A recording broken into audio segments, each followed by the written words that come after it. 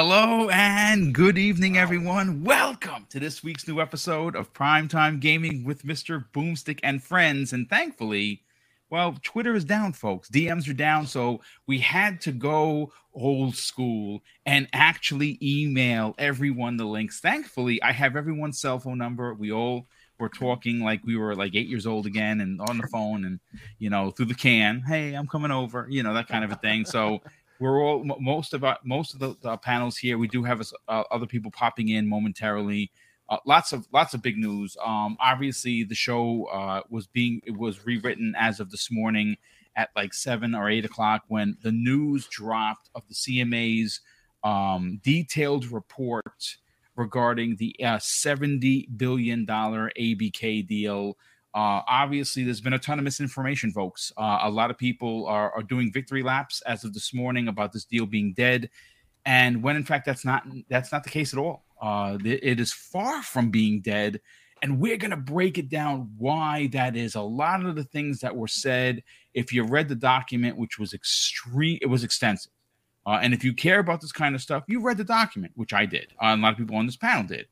There were some paragraphs that were used very, very pronounced and big words that you may or may not understand, but that's what we're here for. We're here for the next 2 hours to break down everything.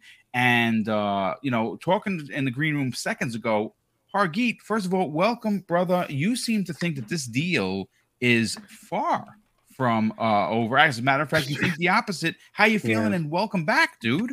Yeah, feeling good. We got Hogwarts Legacy this week. Yes! Fantastic game. It is so good. I'm like almost 20 hours in and I can't stop. Right? Just the beginning alone. It's so good. Like I was, my sister actually, she doesn't play games that much, but this had her interest too. And first she asked me, is this a PlayStation exclusive? So that's how their advertising works. Wow. And I'm like, no, actually, because I game share with her. I'm like, no, I actually bought it. You can play it now. Nice. And she's like, oh, let's start the beginning and let's see if you like it. She's like, I already want them to make a sequel. It's so good. She hasn't even played it yet. She just watched. You know what's crazy? I was telling Kay Asante this. I am starting to get feelings that I got early last year with what's the Souls-like game? Why am I thinking Elden Ring? Elden Ring. Yeah, I already put that out there. I think this is this year's Elden Ring. It's so I good. do. Everybody's playing it. Everybody I see is playing that game. It's awesome, dude. It is. The problem with Hogwarts is that it's too good.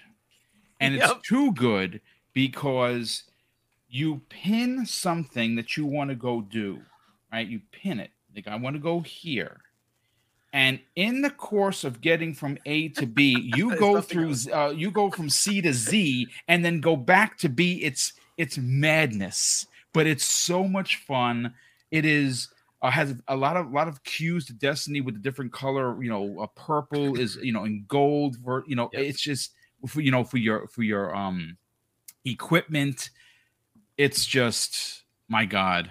I'm gonna tell you this. Look, I'm an old man, folks. I admit it. I'm an old man. I'm gonna be 53. I get it, right? I stayed up to 2:30 in the morning because I turned it on after Mrs. Boom went to bed at a little bit before 12.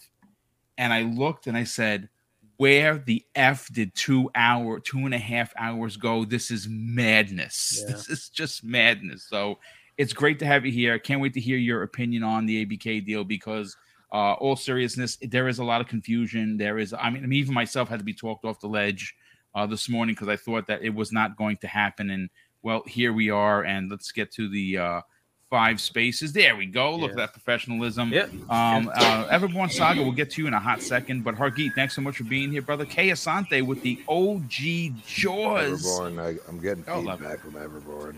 What's going on? Oh, yeah, there's feedback. A little bit of feedback. Yeah, there we go. Yeah, better. Welcome, Kay Asante. You have a lot to say about this. We were talking pretty much the whole day. Yeah. This is gonna be an interesting conversation, man. And as I like to say, the news gods, they just keep providing some crazy stuff going on, And as soon as you want to talk about it, Twitter goes, "Nope, we ain't talking to you today. You have reached your quota for the day, sir." Crazy. We gotta find a better solution to that thing, by the way. That's neither here nor there. But no, I'm happy to be here. There's so much to talk about with the ABK stuff. Nintendo just dropped 45 minutes of yeah, you're going to be paying $70 for Abacus games now. It is what it is, but I'm not complaining because I'm playing the OG Tetris game right on here right now. So I'm not complaining that much. I'm here for it. She likes the original Tetris, and she was she's the Tetris master. It is the game of games. Fight me on it. I will end my intro by saying I'm very happy to be here. And screw you, Everborn Saga. Your camera looks great. I'm moving on. All right. Well, that's what you get. That's what you get. But listen, Crispy Bomb, thanks for being here, brother. How you feeling? Oh, I'm feeling good. Go Chiefs, baby. Let's go. It's one of those things like, you guys are making me want to. Oh, dude, I'm sorry. Hogwarts Legacy, dude. I'm not a huge Harry Potter fan, and it's one of those things like I do enjoy like some of those movies are really good. I'm sorry, like some of those movies are really good. They were fantastic. I never read no books, but that's where you go and say like, people are going crazy over a situation that is basically the writer of the source material. It's like, you look at some of the movies we've seen in our lives, and I'm sorry, dude. Like there's a fine line to ride. And, I think we're at the point where we need to look at ourselves and be like, are we being worse than what that is? What we're talking about is. And I think that's something that we have to get over because we are at a point where we need to be honest with ourselves and understand that people make mistakes, but also does all these people that are involved in this game, are they the problem? And they're not. And ultimately they did nothing. They literally did nothing but make the people that play the game are not at all. I mean, they just love Harry Potter. Is there a problem with that? Come on, people. Like, I'm sorry, I went on a rant, but yeah, it's awesome to be here. Well, happy to have you here. Mag, what's going on, brother? How you feeling? Hey, guys. Sorry about that. Had a couple technical difficulties from the email. The whole night's been a technical difficulty. Yeah, I don't know what the hell happened with the DMs and Twitter and stuff. But anyways, it doesn't matter. Elon finally broke it. That's why. By the way, I just like to point out now that Everborn's here, his camera might be good. I still look more handsome. So I just wanted to point that out there. But anyways. I agree. 100%. Let's go. Come on. Let's go. Anyways, guys, we got some spicy stuff to talk about. Hey, OBM's here. Guys, we got some spicy in the back door tonight. I'm not even going to waste anybody else's time. Let's just get into the show. Everborn Saga, you handsome man. Look at you, right in the middle, showing off that nice beard and your camera looking sharp. How you feeling? Well, thank you.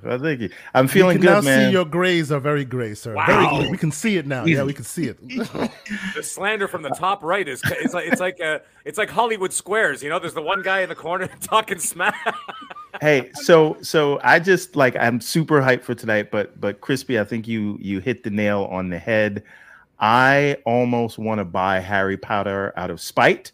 Yes. But I have never, ever cared about Harry Potter. I think it's a terrible series, and I was never interested for the game. And so that is the only reason I don't have it. But I think the outrage about it is so stupid. It's ridiculous. And to the point where I wonder if WB Games manufactured it.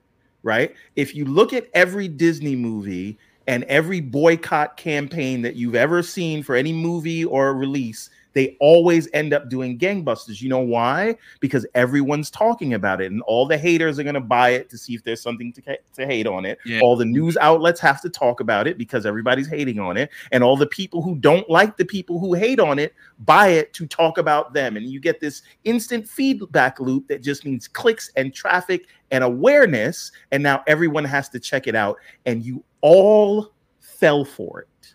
Hey, Everborn. Yes, sir. How did Howard Stern become so popular?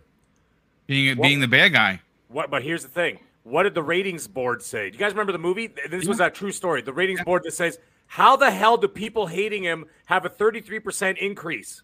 And it says, because they want to hear what he has to say next. And they go, well, then how does the people that love him have a 40% increase or whatever? I said, because they want to hear what he's going to say next. Yes. And so it was always controversy. So the controversy brought haters and lovers to the table. This is no different, right? And this is why we think that they did it on purpose. Oh, I think they played it up a little bit. It is the same. It's the same reason that the god-awful Star Wars movies all did $1 billion. It's the same reason Captain Marvel did $1 billion. Your boycotts don't work. Right. And I think that these are psyops that these marketing companies are playing just to get us to talk about these things. And again, the only reason I don't have Hogwarts is because I think Harry Potter is stupid. But anyway. I will say this. This is such an amazing RPG in its own right. It is so well done. It is so well written. I mean, I don't know. I'm double-digit hours in. I can't stop playing it. I mean, every character that I have met so far has been endearing, and you want to know more about them. It's just phenomenal. Like I said, it is. I'll put it this way: it's a game that could have went horrendously wrong, and somehow they did it right. So that's what I will say.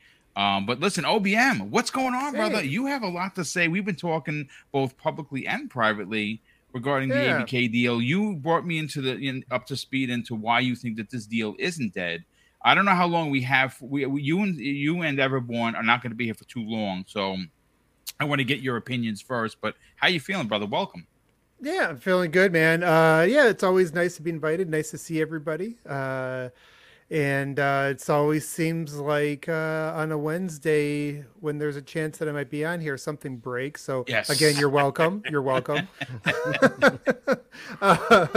Correlation or causation? I think by now it's got to be correlation, right? I mean, there's probably more correlation there than there is between the CMA's finding and, precedent, but I'll only be here for probably like maybe half a show, so got juggling a lot of things today, but I wanted to make sure I just got a chance to come in and we'll get you and everyone in here first. Luke Steele, who is obviously worked and fought against the CMA. He is a good friend of ours from the UK. He is having some technical issues, that's just today as a whole, so the link has been sent. Hopefully he can get in here and we can get his opinion, because obviously he is in the UK. He understands the CMA. He has gone against them. But I want to go first to everyone who has the least time to be here. Everyone, let's get into some of your breakdowns, because you, Kay Asante, and myself were talking throughout the day. I originally was on the fence. I was like, this deal is dead. But then seeing the way things were written by the CMA, and once it was broken down, and once I had a better understanding of the document that had been put out there, I'm like you. I'm in the camp. I think that this deal is going to get done. And I said you said this when we were talking. If they wanted to all outright block the deal, they would have just outright blocked the deal. They don't have to do this. Yeah, who would have thought it? So this is the thing, right? I think that everyone, and this is the irony of all this. If I asked everyone on this panel and in the chat and on Twitter writ large, and I know this for a fact because I literally did a poll that got nearly 1,000 votes. We are on the eve of the CMA's decision.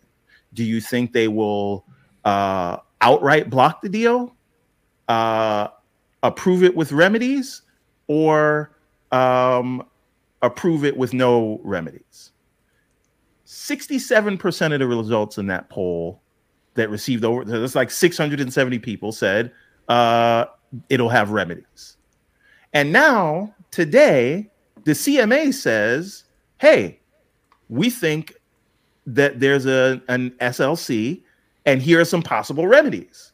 This is exactly what everyone expected. Could you just do me a favor and explain what the SLC means? Because it is a substantial lessening of competition. Thank you. Yes. Just want to make sure that everyone's clear about that. Now, the reason that's important, if you thought that there would be remedies, the CMA cannot accept or entertain any remedies unless they have found that there was an SLC in their investigation. And they say they have found that. Now, another thing that while everyone was panicking and saying the sky is falling, and every news site looking for clicks only read option one instead of reading their behavioral remedies, but that's neither here nor there.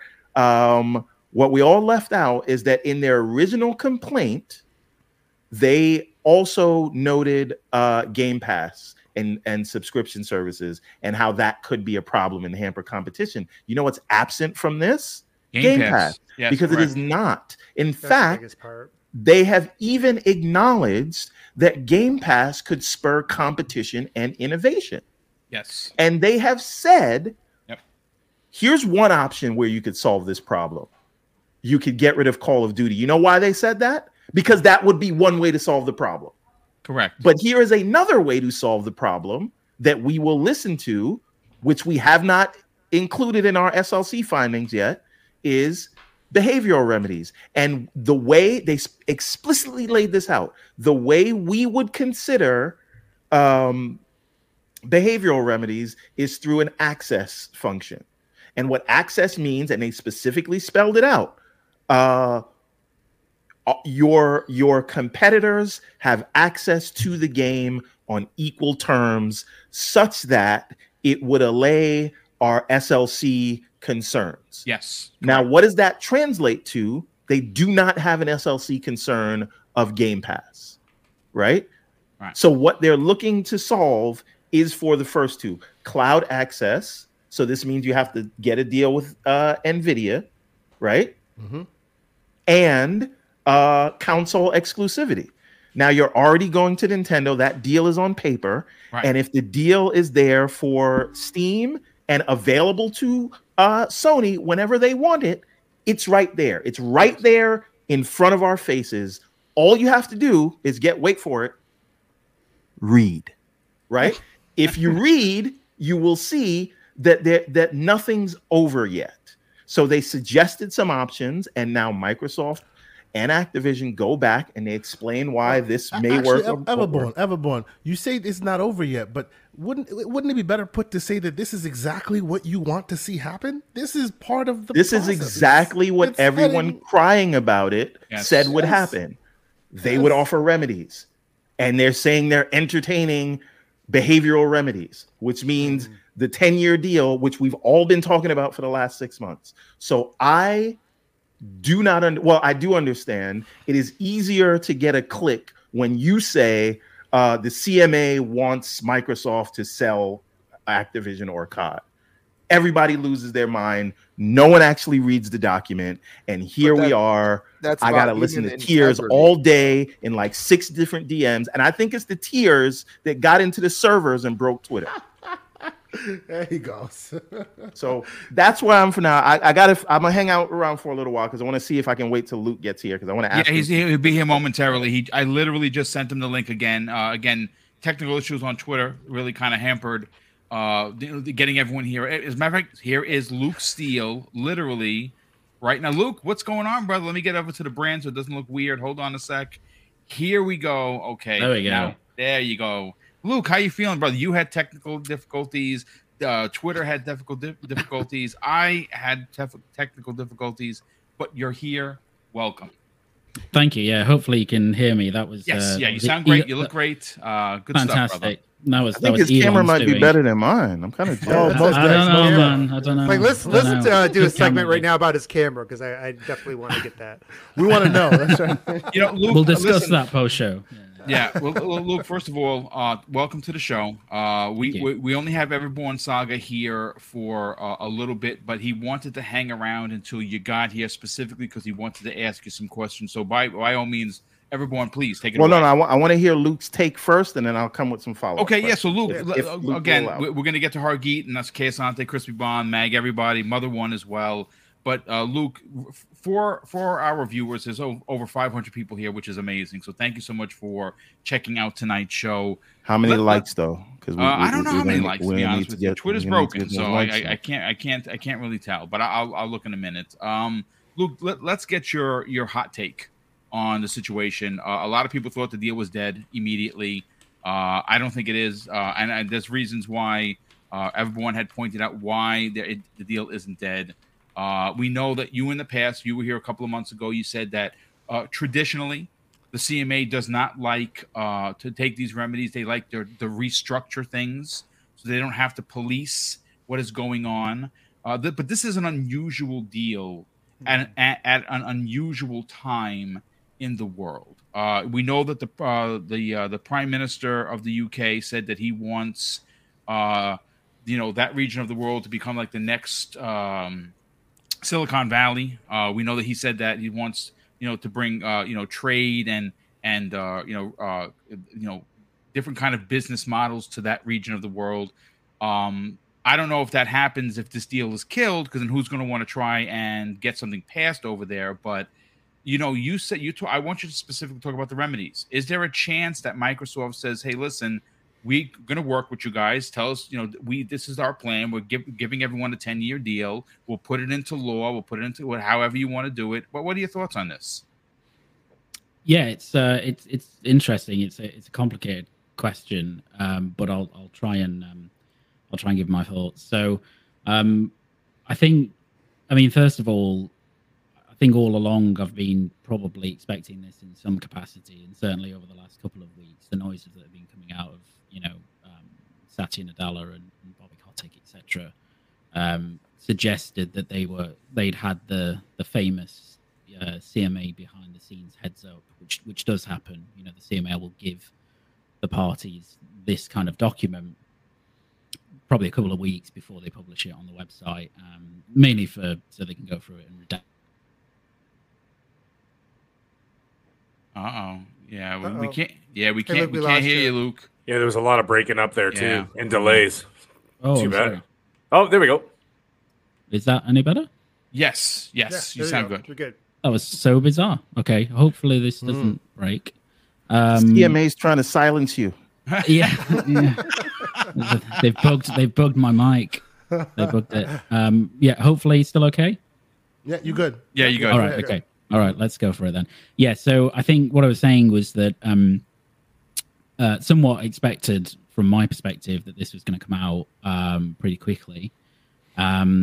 Seemingly by the stuff that Kotick and Satya Nadella, etc., had been saying, they were expecting this too.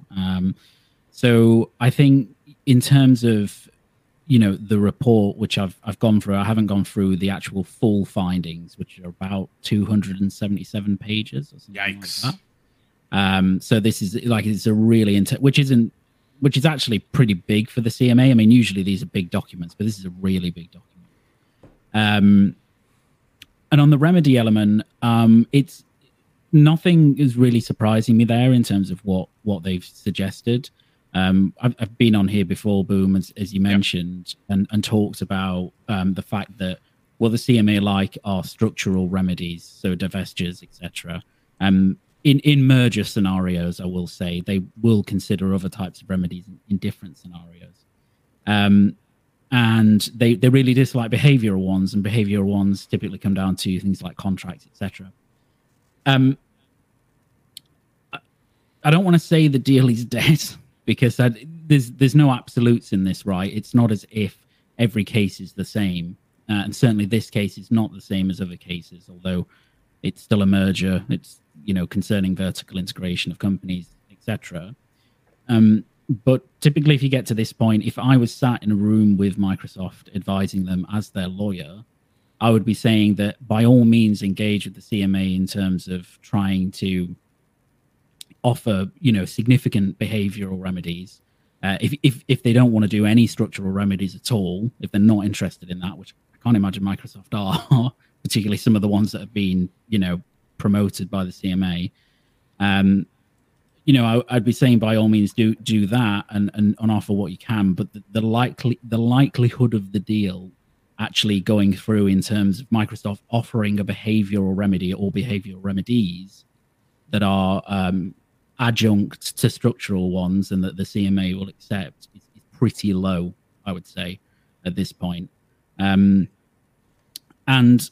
a lot of the wording in the CMA's report when they talk about behavioral remedies is pretty similar to other phase 2 cases of different mergers, etc. It's not that dissimilar. It's kind of boilerplate to some extent. Now, the CMA will never rule a behavioral remedy out because they're under a regulatory obligation to consider any remedies. So they'll never say, don't even bother coming to us with a behavioral remedy. We're not interested in it.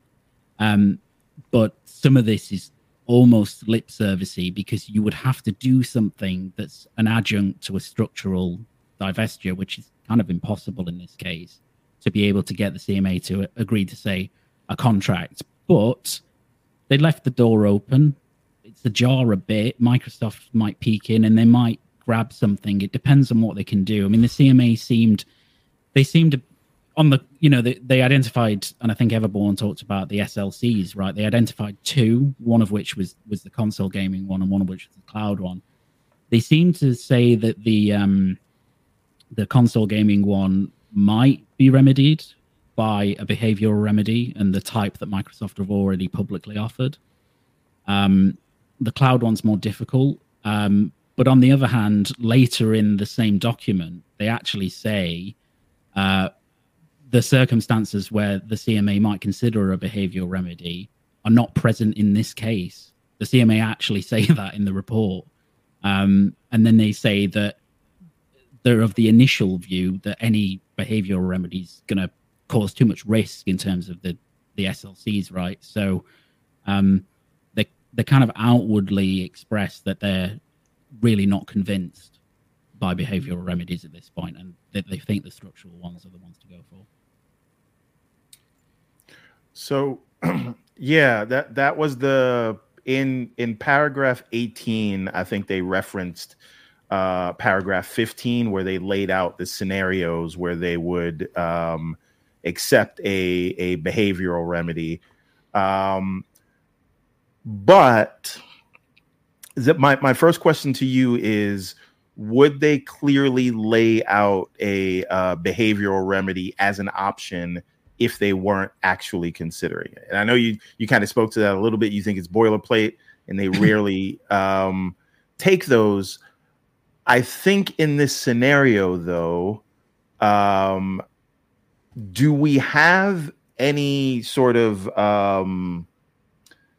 are there any similar scenarios where an entertainment IP was considered as an essential input to an industry, and a structural remedy was the only way to do it? So I guess my question is, are we in uncharted territory in terms of an entertainment merger that we're looking at? I mean, you probably are, yes. It's certainly not the way that the CMA have categorized markets in this is not non-standard, but it's a different way. The way that they focused, as you say, on a particular entertainment product is quite unique. But then again, one could argue that Call of Duty is quite unique in the gaming industry as an entertainment product. So I get what you're saying, and I think there is, Microsoft will have some confidence, a sliver of it, what I would think at this point, until they get back in the kind of room with the CMA, as it were, that they could maybe convince them that a really stringent, tightly drafted behavioral undertaking in relation to Call of Duty would remedy the kind of ailments that the CMA think this deal would have. There isn't anything that's analogous that the CMA, to my knowledge, have reviewed before, but they review lots of mergers, right? Some slightly similar, some very dissimilar. And the problem that Microsoft have is, if you look at the entire historic cadence of CMA cases that go to phase 2 and then that go to a remedy scenario like this, where the CMA is saying, this kind of these structural remedies, there's prohibition outright if you don't, if we don't like anything, and there's behavioral remedies. I think maybe of the last 47 of those cases, one was cleared with behavioral remedies. That was super unique as well. It wasn't anything like this. I can't even remember exactly what the companies were, but they were in a wild industry. So it's just rare, right? It's super, super rare. That's the thing that's difficult for Microsoft. They're batting against history effectively, right? And the CMA's approach to all of this. Yeah, but to be fair, history and Sony. Yeah, I mean, look, to be fair though, and you said it, this is a very unique situation, and a unique situation probably requires unique ways of handling something this big. This is the biggest deal in gaming history. I would suggest that because of as many tentacles as this thing has, it's going to have to be looked at, which they are, and they have done, with a fine-tooth comb. And, unprecedented challenges, sure, they're here. But I think that to ultimately, look, in your opinion, if they just wanted to block the deal outright and not offer Microsoft a shot at this, could they have ultimately just done that? No, because they have to make a finding that there's a balance of probability, substantial lessening of competition, and then they will say, here are your remedies. One of the structural remedies is prohibition by the CMA. In fact, that's the one they really like because it just eliminates all risk. Nothing happens. Well, Luke, sorry, go ahead. Just one question, just one follow up to that. So, I think Boom was asking after they've done this investigation and they've found their SLC. For example, with Facebook and Giphy, did they give them an option for a structural remedy separately from prohibition? So what we're asking is sort of if they find an SLC and they found that they wanted to block it after they found that, wouldn't they just say that? Or do they always present these separate options? Yeah, no. So you do phase 1, you get a notice that says, we think there's potential for an SLC, right? It goes to phase 2. Phase 2 happens, and you get to this point where the CMA say, right, we've investigated phase 2. Here are our findings. Our findings are that we think it's likely that if we let this go through with nothing, there's a substantial lessening of competition. Therefore, we have considered some remedies that you could implement. Here they are. You might also come to us afterwards and ask, and negotiate with us and propose some other remedies. It's not until they publish the final report, which I think for this is in April, that they then say, right, now we're implementing something, right? So, for example, nothing happens. Microsoft can't propose any remedies the CMA want in this time period, right after phase 2 has been done right now, up until April. CMA won't consider any more remedies. Microsoft won't, give them the remedies they want or won't propose any more. CMA say, right, final report, we're prohibiting the deal. It's done.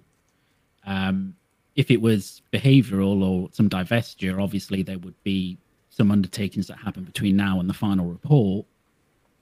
And then in the final report, it says the remedies agreed upon are X. So this is what happens, right? So in Facebook Giphy, they did exactly the same. So they said phase 2, it was slightly different because obviously Facebook had already purchased Giphy. But they said, we've done our phase 2. We think there's a substantial lessening of competition, or there's likely to be. Your remedy here is to divest Giphy. They commented on behavioral remedies as well, but they said they're just not appropriate in this scenario because you've already purchased the entity. The thing here is they've kind of done the same, because I understand they've talked about the access remedy and stuff, and clearly that's something they've considered. But the issue is, then later in the document, they say that a behavioral remedy alone, they do not think is sufficient for, or like the primary source of a remedy in this matter, right? So they do leave it kind of open to say maybe we could accept a behavioral remedy with something else, right? Like with a structural remedy, but their onus is very much on, we think the structural remedies, the remedies that you should choose. This is my last question because I want everybody else to get a shot at you for a second. So, is there a world where one of the solutions is for Microsoft to fund the sort of enforcement arm of this, or the meaning, okay, it's costly to verify that you are keeping your word on this access remedy. So we have to now employ people and have a division that does that. And they say, well, Microsoft is going to cost us this much money. We don't want to pay pay $1, so you pay that, and then that's sort of a way around the idea of it being too complicated, right? So basically, you kind of extract a little extra money from Microsoft to help with the enforcement. Yeah, so you mean some behavioral remedy where the administration element is effectively also done by someone that Microsoft has paid for? Is that what you mean? I think what he means so Microsoft pays it, so the UK government doesn't foot the bill, but they structure it. It's not like Microsoft picks the people to enforce a contract, for example. Yeah, so stuff like that. To be honest, I think the CMA would expect that anyway. They wouldn't foot the bill for that. They would say, okay, we accept your 10-year Call of Duty contract, whatever. Now you will tell us how you'll enforce that and how you will keep on perpetually enforcing it until the end. So Microsoft would have to present to them something. Usually that's in the form of ongoing disclosure requirements, on a X month basis or an X yearly basis about what's going on, and reporting obligations, much like you'd find for a regulated entity, right? That you have to make consistent. Oh, he's gone again. Got out again. Oh, sorry. Oh, he's back. Yep. So strange. Sorry, the tech is being weird tonight. Hopefully that's okay. But yeah, no, your point. I think the CMA would expect it anyway. Okay. All right. So that's all I got for now. Yeah, no, good stuff. One Bad Mother. Let's get you in here, brother. You have anything you want to specifically discuss with Luke regarding the? Because we were talking as well. Yeah. I understand Luke. This is what he does for a living, folks. He's an attorney. He has gone up against the CMA. He has worked with the CMA. He is from the UK, if you don't know, and that's why we have him here today. And he has experience in this particular situation. I like a lot of people think that this is a very unusual case simply because of the size of it.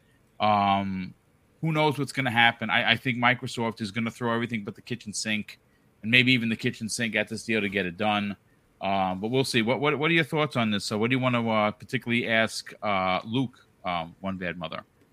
Yeah, I mean, so some good insight for sure. And kind of getting back to that point, one of the things that that stands out to me about this deal in general is that there's so many unprecedented things, right? Like, I think it is unprecedented times. I mean, and a lot of the regulatory bodies. I mean, we know that they are trying to take a stance, like a public stance, political stance.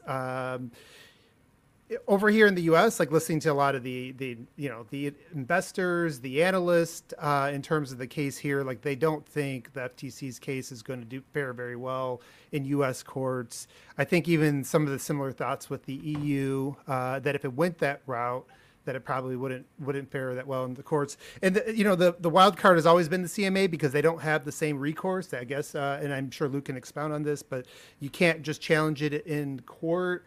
I'm wondering if you can kind of delve into that a little bit later. But the one thing that I do emphasize, and it's kind of like been my square since this whole thing began, and just a prediction, but based off of 50 years of history, there really hasn't been a vertical merger blocked, right? And I think, and when, Luke listed off the odds there, I mean, obviously that sounds really daunting for anybody to come in there and think you're going to be number two in what, like the 8 years that the CMA's, since it's been formed. But this is everything about this case is unprecedented. The fact that they defined it as a vertical merger, not a horizontal merger. And I was always really concerned. Like, I think today, like a lot of people that were really low on the chances of something getting done were thinking, with some of the recent reports that came out that there's multiple people that were, that wanted this, that had concerns about this acquisition. I kind of assumed that, Jim was able to build up a bit of a coalition, and and the CMA were able to build up a bit of a coalition of gaming companies, developers that are basically very concerned about Game Pass, because that's been one of the things that I think even listening to some of the early on and analysis about this is the thought was that if there's going to be a real shot at blocking this initially, it was going to be on the subscription, on a nascent market, on something that like it and even if we a lot of times we point to Sony, but Sony can probably bring in a lot of developers that would say, hey, we are actually concerned for our own business. We even had Ed Freeze on Xbox Era, a few months back, and he said, he now does investment in gaming companies and works with gaming companies, and he says he's concerned, right? Like he's opposed to it, and I really thought that was like if they were really out here to block the deal, I thought that would have been like the play, like because that's the one you really can't work around.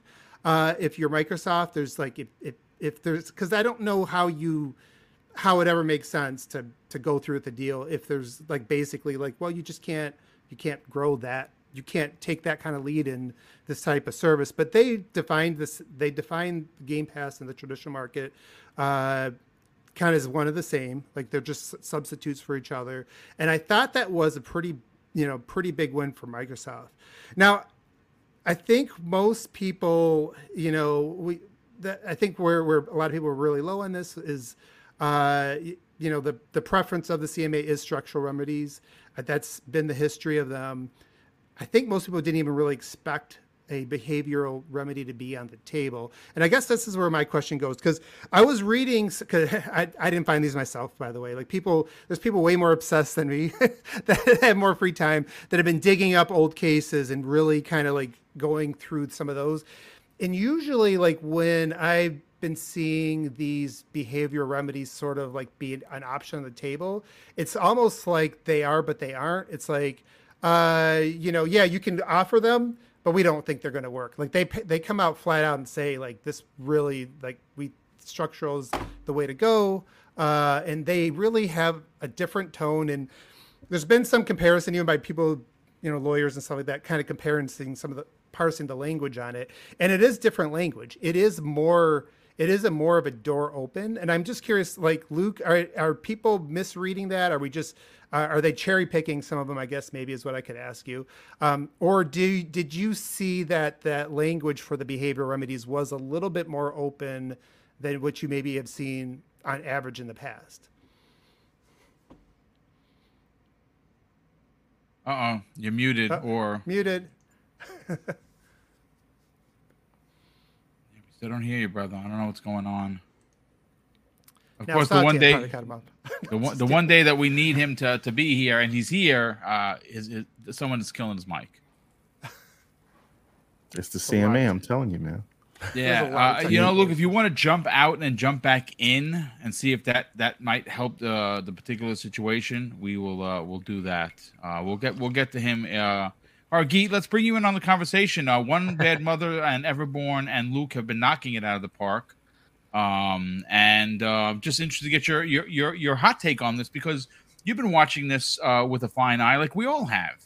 Yeah. Do you think that because of how big this deal is, and because how unprecedented this deal is, do you think that we might see some sort of unusual movement or behavior from the CMA to get what they want in regards to their concerns for European gamers, and at the same time allow for this deal to go through? Because there's a lot of things that are really good about this deal.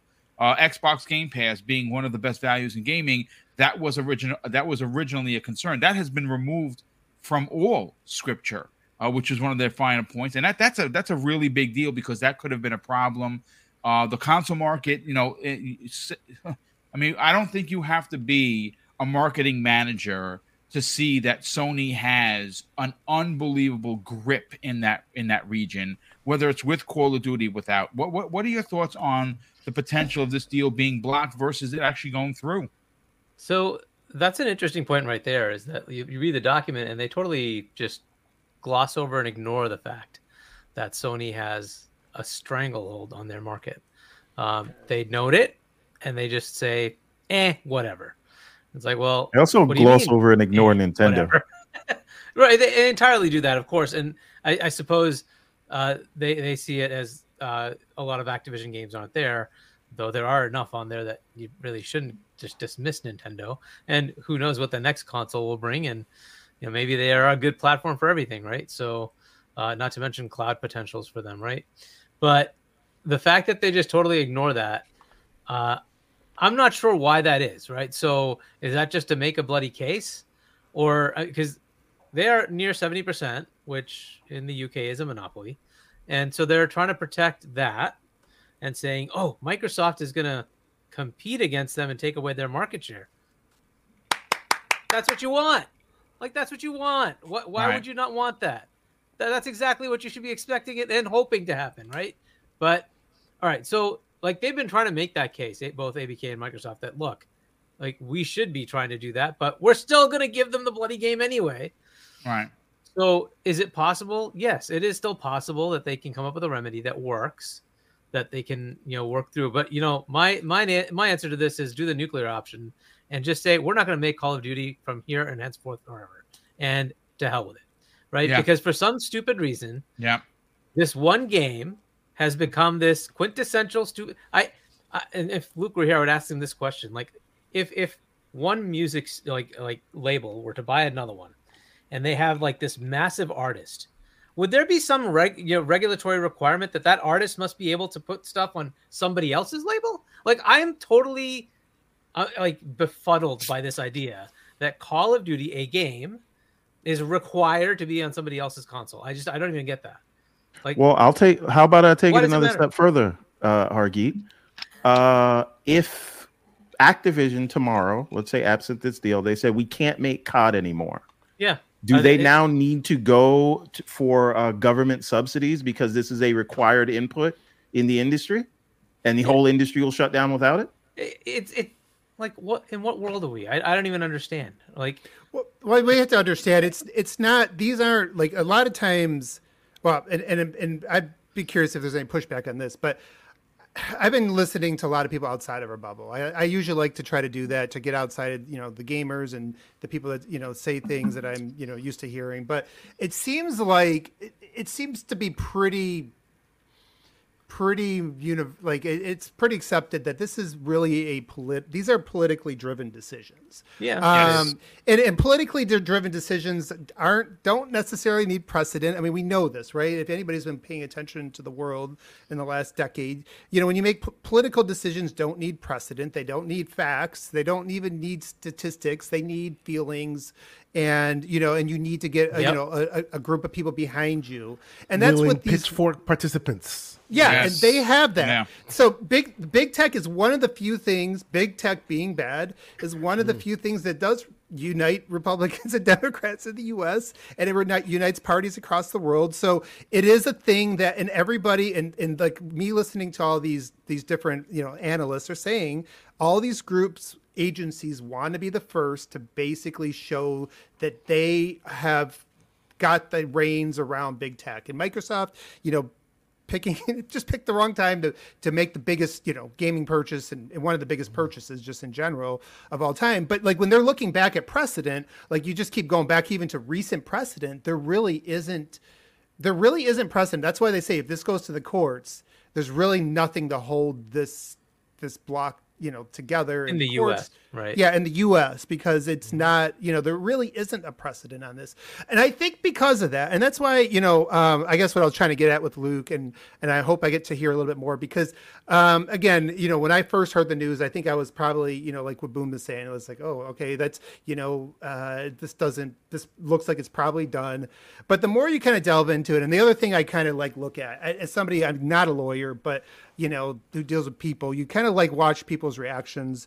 When the FTC stuff came out there, I think that blindsided them. You could tell because everybody from Microsoft and Activision, who they couldn't put the stamp on their Twitter, was out there blasting the FTC because I think they were blindsided by that. They expected that not to happen. They thought that was going to be a 2-2 and going to go through. This time, I mean, even you see Lulu, Lulu's been chill, and I think Lulu's usually chill. Yeah, She has not been chill. So this feels like this does feel like something Microsoft was expecting. And the fact that it doesn't look like there's any signals or signs that they're going to pull out makes me think that and just like Luke was saying, he said like they knew this is coming. I don't know. The kind of reading the air a little bit on this. I don't know how else to put it. It does feel like they do see a way to go on this, right? And does that mean like Microsoft is going to do something like willing to do something crazy? I don't know. Like, 'cause they could just close this deal and then sell off Call of Duty. Because if you look in there as one of the structural, I think that's a structural solution to that. You know, they could buy all of Activision Blizzard, sell off Call of Duty and some of the studios, and still keep everything else. That's still, I still think Blizzard BK is still the most important thing to Microsoft in this deal. I'd say sell COD and with Sledgehammer, and then keep the rest. I mean, you probably Treyarch. But that's the thing. I don't know who's going to buy it for the many billions. Well, but you could do something like I'm saying and simply sell off the IP. Don't even sell a studio. No, you can sell. Yeah, we're getting rid of the IP. To Embracer. Who cares? For like $10 million. And trade it for IDOS. Right. No, listen to what Higgy just said. Sell it to them for $1 million. 10 years later, buy Embracer. Problem exactly. solved. Yeah. You know, like right now, you could just get rid of it. It eliminates the entire argument because then COD would be gone. Yeah. And Sony will die, right? We'll write the epitaph. We'll see the RIP Sony, right? Oh, to me, that was the best. Like for Microsoft, that had to be the best thing though, because if right now all the focus is on a single game. If this was blocked based on Game Pass, and they did mention cloud, so we got to see how, but it's all tied to Call of Duty, right? It's all based on one single game. So it really does open up, I think, more options than people thought they would have. Like there's more ways to go, more ways to negotiate or figure out a deal here. And I do think like when you look at how, if Microsoft keeps pushing this in the EU and the US, they're going to get. Most people think like 95% certainty they'd get this through the courts if they push those routes, right? EU doesn't even look like they're going to take it there. So I think if Microsoft leaves the UK out on that hill, like I mean, that's just going to be really interesting to kind of see what happens there. Yeah, that is another option, right? Is that they could just pull either Call of Duty or all of Xbox out of the UK. They could, yeah. Mm-hmm. The Xbox being out of the UK is going to kind of suck. But you know what, though? What kind of market share do they have in the UK to begin with? Not that much. Less than 30%. Then you go scorched earth policy. Right? Yeah. It's several million consoles, something like that. What did Sony do? What did Sony do to trim the fat when it came to the development teams? Pulled their teams out of Japan because it was the weakest part of their division, right? Yeah, that's exactly what they did. They pulled their offices out of Japan and they put them back in the U.S. And they put them not back. They brought them to the U.S. from Japan, and it was unprecedented. And that's because that's where they were making the bacon, baby. They're making it in the United States. They weren't making it in Japan. And so they said, you know what? Hey, it's an unpopular opinion, but it's one that's possible. Because then you can get to that point. I mean, look, what do we have over there? You're right, man. Because if they're left with no options, they will go with nuclear options. That's what I'm saying. Because you can make up those options in different markets, and eventually, maybe there could be some kind of a remedy down the road where they're going to have to bend the knee, and they're going to say, you know what? We have to, because at this point. But the thing is, if you crack other markets on the cloud level, for example, countries like India, countries like Africa, countries like South Asian countries that don't, well, India is South Asian, but you know what I'm saying.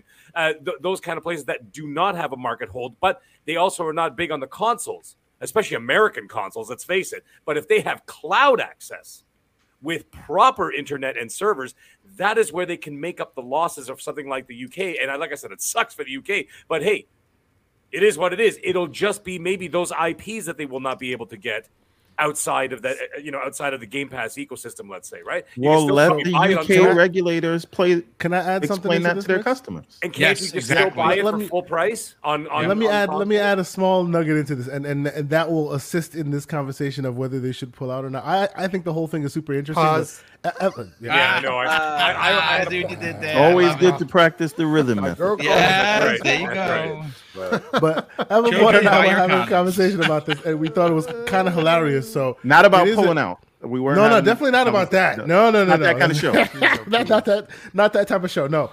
No, we thought it was interesting because at the end of the day, right, they even kind of gave Game Pass a backhanded compliment in the documents, and then kind of slapped Xbox gamers in the UK in doing so, saying, and I'll paraphrase because Everborn most likely has all the document in front of him, but basically in one document they speak to the fact that they would consider behavioral remedies if it had an outright like big good effect on the consumer base in the UK, right? And then the other side they say, well, because of a Game Pass, they do see that would be a benefit for consumers. But then in another part of the document, they then acknowledge that although all that exists, it's still not good enough to outshine the fact that it would lessen competition to Sony. So it's kind of like, yeah, we see you, Xbox. We see you have gamers here. We see that would help them, but that's not good enough. Screw you in favor of the other guy. Let me read that actual. 75% of the people, when asked by the CMA, agreed, saying that the deal was good and would benefit gamers. Well, you're not even saying 75% of the people. 75% of PlayStation gamers said this. By the way, if you guys want to read that, you can go to the CMA site. They've actually published the survey. So you can see exactly what people said. Okay, so what is the problem here? My question is, and this was something for Luke Steele, who's clearly having some massive technical issues. My quick question. Sorry, I'm kind of butting myself in here. No. Listen, first of all, let me just say this: we have 750 people in the chat. That is a huge record for this show. We are. Yeah, we are. We're moving into the dealer, dealer gaming, Colt Eastwood and Randall Thor territory. I'm beyond words, humbled. This is a small show. I've only been doing YouTube for 5 years, and we've built a nice. And we're guess what, folks? We are 200 and change away from 12K. Now I don't know if we have 200 new people here, but if you'd like to help us get there. It would be greatly appreciated. But Mag, please continue. Okay, here's my quick question. And by the way, I've been on this show for 3 years now. We've been grinding away, plugging away, and it is an absolute pleasure to see this many people come check us out live. Sir. You know what I mean? It means a lot to us, and like a lot of us OGs here. We got Kay Asante, Everborn, myself, Crispy. Actually, Crispy was after, and then obviously Boom, who runs the show. It's been awesome, man. And I got to say, shout out to Forte, by the way. Yes, that's Forte. Right. That's right. Tempest's son was a founding father, good friend of this Cybernox. Cyber, yeah, that's right. Yeah, that's right. And then it's funny how it changed over time, right? Like it's the faces have changed, but hey, the heart of primetime gaming is still here, and the fact that we got this many people broke another record tonight. Didn't we just break another record a few weeks ago? It's fantastic. But anyway, let's get into this idea here. Is that I was thinking to myself, if they have, it's basically just a curiosity, okay, or an inquiry. What possible, and this is something I'm actually going to ask everybody, what possible findings could they have that would be considered anti-consumer when you consider, for example, the things that they have laid out, like their concerns about price raising?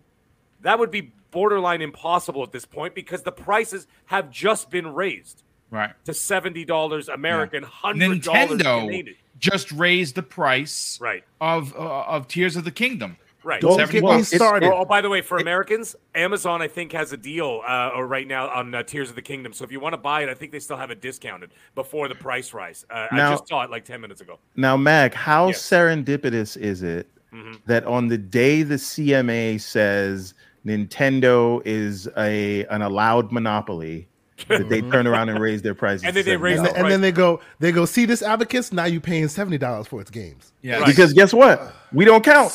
We can do whatever we want.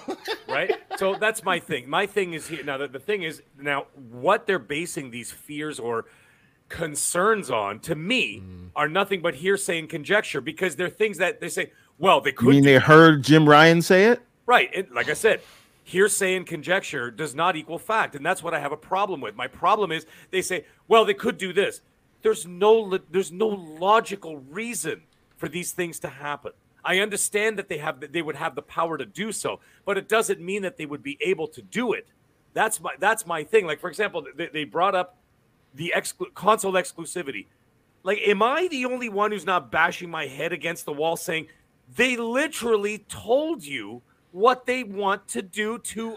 Well, Mag, Like, they said I console don't- exclusivity on World of Warcraft, which tells me you don't know what you're talking about in the first place, because World of Warcraft cannot run on a console right now. They also neither here nor said there. that Exactly. cloud gaming could lead to the increase in price in high-end consoles. Another reason they don't Cloud know what gaming. they're talking about, Well, because that's the cloud thing. gaming actually allows for potatoes to run games, not the opposite. Exactly. That's where I could you be exactly the point. And that is You know. exactly Is that the Microsoft's point. Series S? Think about the countries like I just mentioned. Yeah, right. Think about the countries I was just mentioning that some people are still rocking a 360 or an Xbox One like VCR or whatever, and it's no fault of their own. They just don't have the accessibility or the money to do so.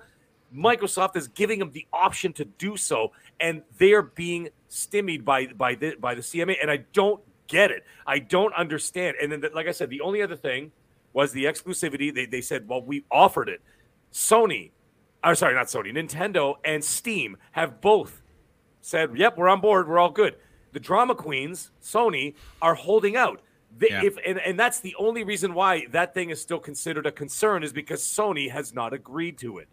And Well, I think that's the thing to remember. Yeah, because none of the remedies have been like, this is not the point where they consider the remedies, right? This is just where everything that they're putting out there is without the 10-year deal. They on the actually table. said that though, LVM. Yeah. They said that these why findings have nothing. We know Microsoft offered the deal. We're going to use that information in our remedies aspect of the deal. Okay, They actually okay. said that. Yes. Okay, So fair- also- I have to pedal. I'm going to backpedal there because I didn't realize that they had said that. I thought that they had ignored that entirely. Matt, real quick. That is a thing that a lot of folks aren't adding to this. What's coming out, the statements you're reading now are not statements post all of this information. Those are our initial findings, right? Yeah. We had a conversation with Microsoft, and these are our like phase 2 findings. All those 10-year deals, all those other conversations that are tangentially related, they are not considered until after that document has Right, been and placed. So they that's why they explicitly laid matter that out. now. What Basically, April then is what we're talking yeah. about. So here. one Yes. other Okay. thing to All just consider, like super quickly, this is why I kind of asked that question to Luke about, is there an analogous entertainment object, right? Because when Disney purchased Fox, this would be tantamount to them saying that Avatar is the largest movie of all time, so you have to release it on Netflix. Right? Yes. Yeah. Exactly. Yeah. Right? I heard some lawyers talking about that today. However, Right. Everborn, it's not the same because it doesn't have constant engagement. No, Whereas which- Call of Duty would have which is a fine. constant revenue stream, right, over years. What I'm just saying is, when we're talking about content and IP and ownership of IP, Right. because that is sort of uncharted territory in terms of using it in this sort of way, and once we actually explain, because if you look at one of the rubrics for why they would consider a behavioral remedy, they say that a divestiture is impossible. Now, the reason a divestiture might be impossible is because Call of Duty is unique in that it comes out every year. It has hundreds of millions of dollars of production budget, and the entire studio is all around that thing every year.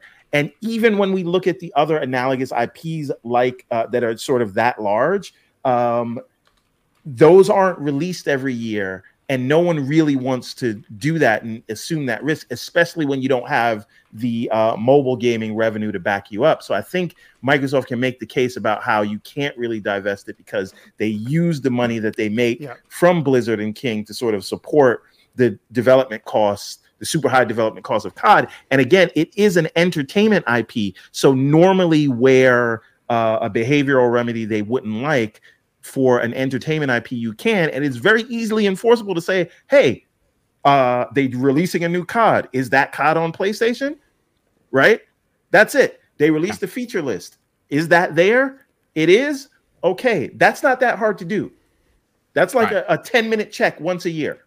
Yep. Well, and Everborn, I think that's a big point too. Like that's actually a really great call out because, part of, as you're trying to put this all together, and you're in, that the section where they basically say, hey, they will only consider the behavior remedies as a primary source if the divestiture or prohibition's not feasible. And we know, like, if you just sold the Call of Duty IP to somebody and they don't get the processes, the studios, they don't get the whole shebang that comes with that, all the backup studios, the fact that this is basically, you have thousands of people developing, it is a carefully, like they're having a hard time sustaining as it is. And they've been doing this over, for a long time. Which is the reason they're selling.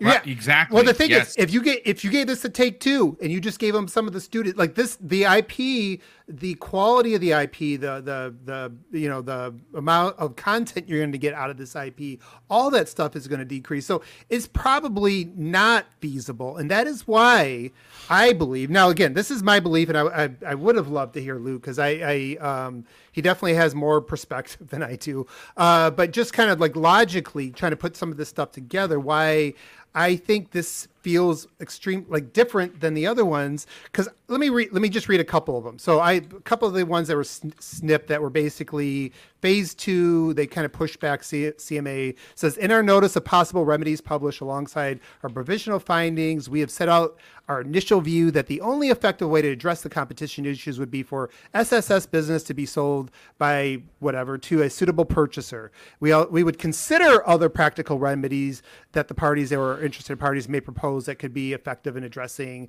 So they basically throw that out there. It's basically like, if you read it, it says, in our view, the only effective way, emphasize, only effective way to address it is this. We'll consider the other stuff, but really, we're telling you that this is probably the only way it's going to get done. Like, when you read through this one here, it's just a different language. It is more open. They give you an avenue. They literally say the way we would look at it is through a means of access. Yeah, right. And they don't spell that out in other deals. So no, that's never been done in any of the deals prior to that, where they're saying, "Hey, listen, this is what we're looking for." I think that no Microsoft is going to make a move to make it everywhere. Real quick update on Luke: his mic is gone. He was going to try and join through the phone, but the phone is just not good. So I know he's probably listening. Luke, don't sweat it, brother. We will get you back on the next time. And thanks for joining us. But I think that, and again, I'm a podcaster. I don't have a law degree. I know law, but it's criminal law. It's not business law. I appreciate the knowledge when Luke was here. This again, I know there's a lot of people that are getting on him. Don't get on the dude. He's being honest. No, don't get on him. Yeah. Okay. No, he is a lawyer. He does this for a living. He understands. He has worked with and against the CMA in his career. When I tell you he was brought here specifically because of his knowledge. Yeah. The guy is not a boob guy, folks. I know we don't agree. I don't agree. I don't like what he's, for everything he's going to say, and that's life. But you got to respect the knowledge and the profession of doing it for over 20 years. The guy knows his stuff. I think, look, at the end of the day, none of us actually know. Even Luke Steele, no. He gives you his opinion. He says, this is what I think. Traditionally, this has happened. But this is a very untraditional We're in deal. Uncharted waters. We are. Oh, by the way, Gaz, all sales are final. Yeah, I was laughing because Gaz wants a refund because there's no hentai in your comic books, which is hilarious, and of course that's just Gaz. Me and Gaz are going in the DMs talking about Jim Ryan deserves the opposite of a peace prize. He deserves some kind of award. No, Jim Ryan deserves a raise. I'm sorry, he played Microsoft and these regulators like a fiddle. I'm sorry. What it is terrible. He earned his money. I'm not gonna Luke is back. Let's see. Let's see if we get Luke in here. Hold on. Listen. Hats off to Luke first of all, and then Jim Ryan. Because Jim Ryan, I'm sorry, you can love him or hate him. That man he's doing is his job, an assassin. And he's doing his job. What is he doing? He's protecting his own. And yes, as he should. As he should. And he's doing a damn good job at it. You can't deny that. Listen, and he is throwing cogs in that wheel like you wouldn't believe it. Yeah, he's throwing cards, not cards. Oh! COD. Yeah, that's what I Ba-dum, did there. Boom, boom. Listen, I first of all, Luke Skill, welcome back. I want to bring Crispy Bomb and Hargeet, and I want to bring everyone and Kayasante back in here, but the super chats have been ridiculous. Oh, yeah, so I do many have of to them, catch up on them, folks. Just bear with me. The first one is a channel member for over a month. I don't know who it is, Kayasante. I don't see the name, but whoever it was, and I will shout you out. Finally played Vampire Survivors, which is, and he says it's awesome. Although all the flashing I'll gave find him. Okay, all the flashing gave me a headache. On top of the headache, Twitter gave me #Hellscape. Yeah, Twitter sucked today, I'll tell you that. Shooter, good friend of the program, on the other side of the world in Australia, he drops a very generous $10 super chat and says, "Hey, Boom, Mrs. Boom, Hargeet, Crispy, Kayasante, and Everborn. Quick message from my hospital bed. Oh, my God." He says his pacemaker is in, all going well. Hope this finds you well. Listen, prayers to you, brother. I can't believe. Why are you watching us, dude? Why are you watching us? And you can't get excited. And this is an excitable topic. Shooter, we love you. Thank you for all the support. And obviously, thank God you got your ticker fixed, and it's all going well. He actually drops another super chat of $5. Shout out to the latecomers, Mag and OBM, and hi all community members.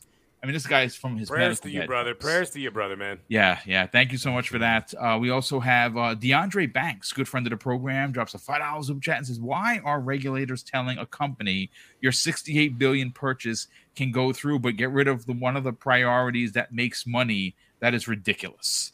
Yeah, it's pretty ridiculous. I kind of like the scorched earth thing. Oh, you don't want to pass it? Okay, you tell your customers, your consumers in the UK, that why you can't play Call of Duty. Sorry, we're just not going to put it out here. Tough titty, but whatever. They'll get it done. Highlander 001 drops a very generous $5 super chat and says, "Greetings, Boom and panel. Sell Call of Duty to Embracer Group. Finish acquiring ABK. Once that's done, then acquire Embracer Group." Around the back door. I love it. Void Lock, who's been a channel member for 1 month. Thanks so much for that, dude. He says Hogwarts Legacy, he's Ravenclaw, would have buried God of War if it stick to its release date. Hit the like button. Yeah, I'm telling you, folks, Hogwarts is crack cocaine, because I stayed up to 2:30 in the morning yesterday playing it. And I got the stink He's eye. an from old Mrs. man, Boom. too, people. Yeah, and I'm an old man. man. I got the stink eye. Mrs. Boom gave me the stink eye when I came, and she goes, "It's 2:30. We have to get up early." And well, that's why I'm tired today. But it's my own fault. Gerald Mack, who's been a channel member for 1 year, drops a $2 super chat and says, "Did the CMA not know about the 10-year deal offer?" They did. It's not part of their investigation. Like everyone said, they have to put forth their concerns for Microsoft to then address the concerns, which they're doing right now as we speak. Brett Bingham dropped a very generous $5 super chat and says, "Sony and Jim Dale Ryan probably clenched them cheeks when their regulators finally demand them to show those third-party exclusive documents, which they're still waiting for." And I don't know if it's going to happen with that, but that's BS. MMM Midnight drops a very generous $10 super chat and says, "If the deal got blocked and Activision decided to sell the Call of Duty IP to Microsoft, could they block that?" I don't know, honestly. I don't know how that would. It'd be a fire sale potentially, and then at that point, they got to make money. Brett Bingham drops a very generous $10 super chat and says, "What about that survey that was put out where 75% of participants were positive towards the ABK deal? Will that or Sony's third-party exclusive influence it? It should have influenced it in the deal being passed, but maybe that's why they're offering these concessions or these remedies as it's in the UK. Yeah, you want to say something, Kay, something? Yeah, quickly, Boom. The first super chat was from Stuff Sean. Great. Stuff Sean, what's up, brother? Yes, thank you so much. Yes, thank you so much for being a channel member, Stuff Sean. Definitely appreciate that. John Wolf, hey John, what's going on, brother? He says he drops a $5 super chat and says, "Jim Crying Ryan played us all like Hollywood Hogan. He will buy the Call of Duty IP and resign from Sony. This was his master plan all along." That is hilarious. Magnum opus, man. Yeah. Listen, I said this on Twitter. Like, I feel like the CMA wants them to divest Call of Duty to Sony. That's kind of what it feels like.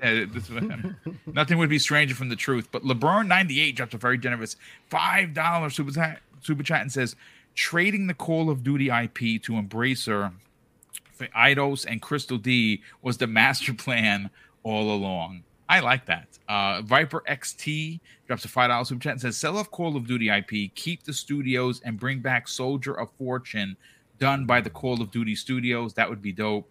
The Dreadful Sean drops a very generous $5 super chat and says, if they sell off Call of Duty to get the deal to close, does Sony have an opportunity to purchase it? That would be crazy. But stranger things. Sony couldn't afford it.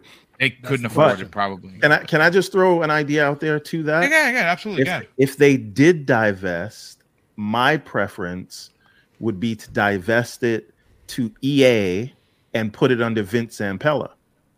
Yeah, that would and let EA run it, because they've proved they have the core competencies to release a game every year, right? And they'll kill off the other shooter that no one talks about. Battlefield. And then Microsoft can keep Treyarch and Infinity Ward and put them on Halo. Yeah. And I just want to read this one thing about behavioral remedies. It's only going to take 2 seconds. Access remedies are a form of behavioral remedies which seek to maintain and restore competition by enabling competitors to access on appropriate terms to the products and facilities of the merger entity that they require to maintain to remain competitive. Access remedies normally require an access commitment, which is set out in a significant detail so that both customers and monitoring agencies can enforce compliance effectively. In this case, an access remedy would look to ensure third-party access to Activision Blizzard Inc.'s content that is necessary to remedy the provisional SLCs. So they've literally laid out exactly what it looks like, and that sounds like a 10-year deal to me. Yeah, that's exactly what it sounds like. It sounds like that's the language from their suggested remedies. Right. But doesn't somewhere in it as well, they also say they don't think that behavioral remedies might be appropriate here? No, okay, enough. Yeah. And that's the other thing. So I did want to ask Luke this, and that's been my last thing, because I'm going to have to go soon. My kid's waiting for me to do his homework with him before he goes to bed. But so something else that's been brought up, and again, like hearing people parse this all day, one of the things that gets brought up is that, when they mention those structural remedies, they don't say those are the only structural remedies. We know that they do prefer to have a structural remedy, and I think they like to keep that precedent, right? So I was listening on one show for like the analysts. They were basically saying like, like something you could do is, create a subsidiary, or like you could have the Call of Duty IP be kind of managed by a third party, whatever. Like there is like, I guess, a way to kind of thread that needle where they can say, hey, we're doing some structural things and distribution is controlled by somebody else that's not us, whose job is just to make sure it stays profitable. So they still get the profits from it, but they don't get to say where that thing goes. And that's just going to be the structure of that company going forward. So I've heard all these different things, and I guess I throw that out there because I'm wondering, just again, seeing kind of the body language of Microsoft Activision after today compared to where it was after the FTC thing, it feels like that we're getting like the sense from them that they think there's a way to go. So I'm wondering if Luke thinks that could be some combined with some behavioral remedies, would that maybe be something that might be on the table for them? Now, sorry, go ahead, Luke. No, hopefully you can hear me. It's not going to be as good as last time. Absolutely. Yep. You'll have to deal with a nondescript brown circle, but as a picture. Okay, but, listen, we're happy to have you. Yeah, Everborn, do you want to go, and then maybe I can also. Just really quickly, because there are some other creative ways around structural remedies that I was just like brainstorming, and there's this idea that Microsoft could could basically offload the publishing of Call of Duty in the UK. So structurally, they could not publish that game, but a third-party publisher could publish it in that region. Yeah. So that effectively takes the power away from them and sort of guarantees that the game will be, available to whoever that publisher does business with. Yeah. Yeah. Are you asking that's an option? Is that no, because remember, other structural remedies or behavioral remedies can be suggested, and I wouldn't be surprised if the CMA is not moved by behavioral remedies, that's an option that's on the table, which would still allow Microsoft to keep the data, which is really why I think they want this. So allow somebody else to publish it in the UK. So then it effectively takes it out of their hands. Yes, because look at what CD Projekt Red does, right? Like Warner Brothers publishes the game in some regions, and Bandai Namco could publish it in another region. Interesting. Okay, Blue, please. What do you think? Yeah, it's an interesting thought process. It would be. I think the problem would be that is that an adjunct to a divestiture? Like, is the end result similar to a divestiture? Presuming the CMA, that's the kind of end result they want, or something like that. I don't know if it is. I mean, on the one that you were saying, Mother one, I don't know who the analyst is, but I think the difficulty with that kind of suggestion is that it doesn't matter in a structure, like say in Microsoft's own structure, where they put it. If they set up a new subsidiary and then they put Activision Blizzard underneath that, the ultimate beneficial owner is exactly the same. It's still a Microsoft holding company. Therefore, they can still drive any decisions straight through the holding structure pyramid, basically. So that wouldn't really do anything because it's still Microsoft's. You could, I guess, in theory, because I was thinking about this earlier, I was like, how would you do something like that? And one option is you could maybe bestow it on a trustee to hold on trust for you. But the problem is that if you do that, who does the trustee act for? Well, they act in the best interest of the beneficiary, and the beneficiary would still be Microsoft.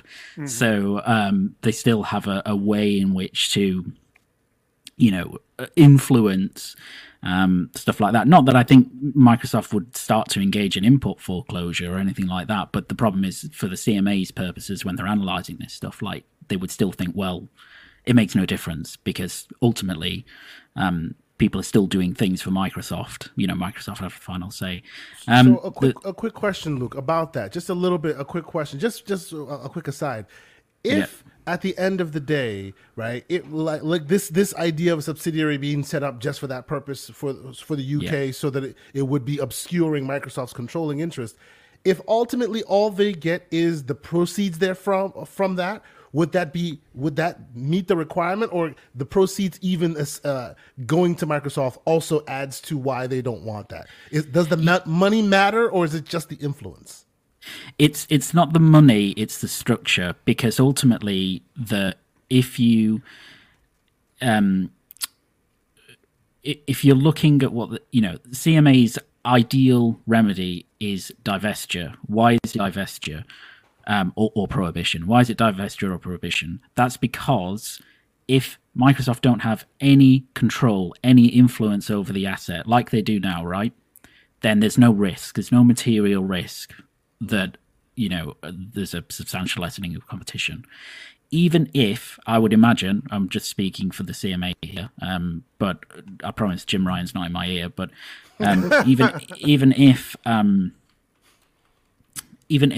Microsoft were to just have a structure where they would only, it would be way down the chain, and all they would get from this is, publishing profits, and they would have an independent board, operating beneath the holding company, but intermediate to, whatever this new company is that kind of controls Activision Blizzard, etc.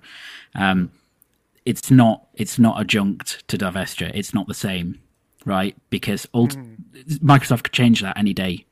Any day they wanted, they could change that. So that's the problem. And that's kind of what some of the problems are with the behavioral remedies. Like, you can put something in place, you can put an undertaking or a contract in place, But one, it's not forever, and two, you have to build in so many different contingencies to these things, so many different outs, so many different conditions and termination provisions, etc., that there is always a possibility that something happens whereby that kind of thing ends, if you get what I mean. Like that just it ceases to exist. And then you're left in a position where, obviously, for the CMA's perspective, then there's all the incentive in the world for Microsoft to start foreclosing. So, Luke, what's super... this has never gelled well with me about this entire review process is it the best approach for the CMA or any other regulator, but we're talking about the CMA now, to approach these markets, especially this market, as static, as to say, because Call of Duty is big now, it will be and always will be 10 years, 20 years from now, it will be as big and as important to the industry as it is today. And so we need to preserve the market as well as the market share. Yeah. No, it's a good question. Again, a difficult one. I think the difficulty a regulator has, and this is not just the CMA, but any other competition regulator, is that when they're analyzing, is something going to be bad for competition, they're kind of between two states. So the one, and you'll see this referred to by the CMA, is the counterfactual, which is just what exists at the present time. So everything that exists at the moment, including Call of Duty being as big as it is. And then the other one is, okay, what happens if we allow this merger to go through? What regulators have to do in this case, I guess, is they have to assume that Call of Duty will be as big now, as big in the future as it is now, or bigger.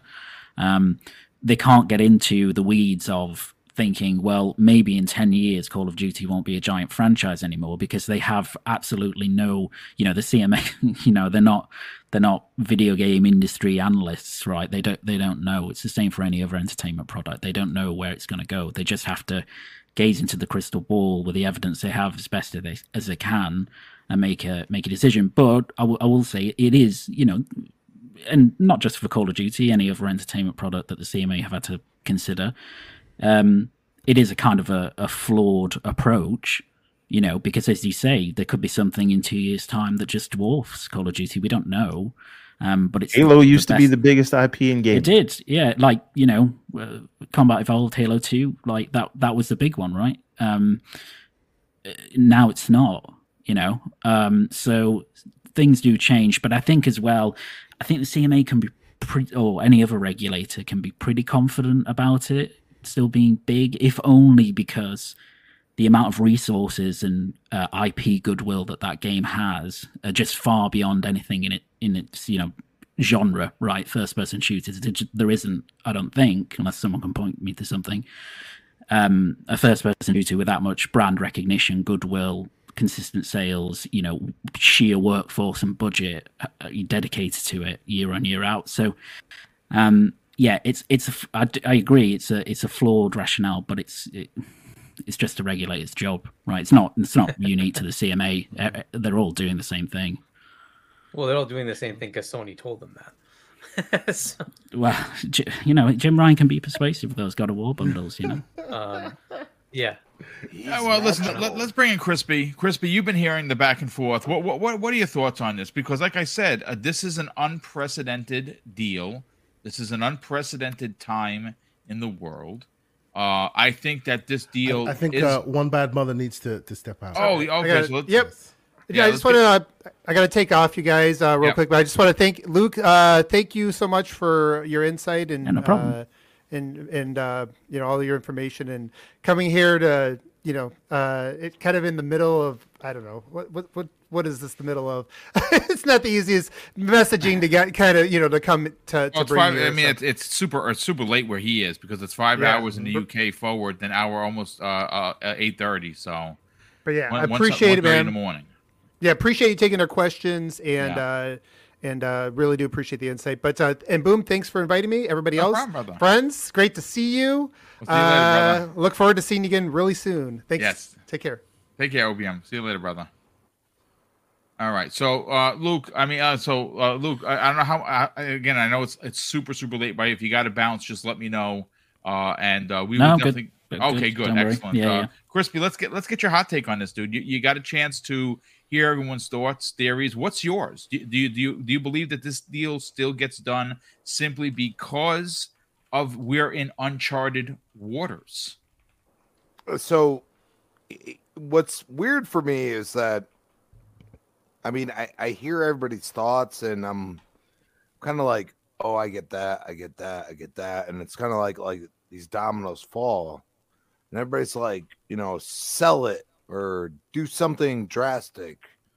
And I say, how about basically saying, okay, we are going to treat COD exactly like Minecraft.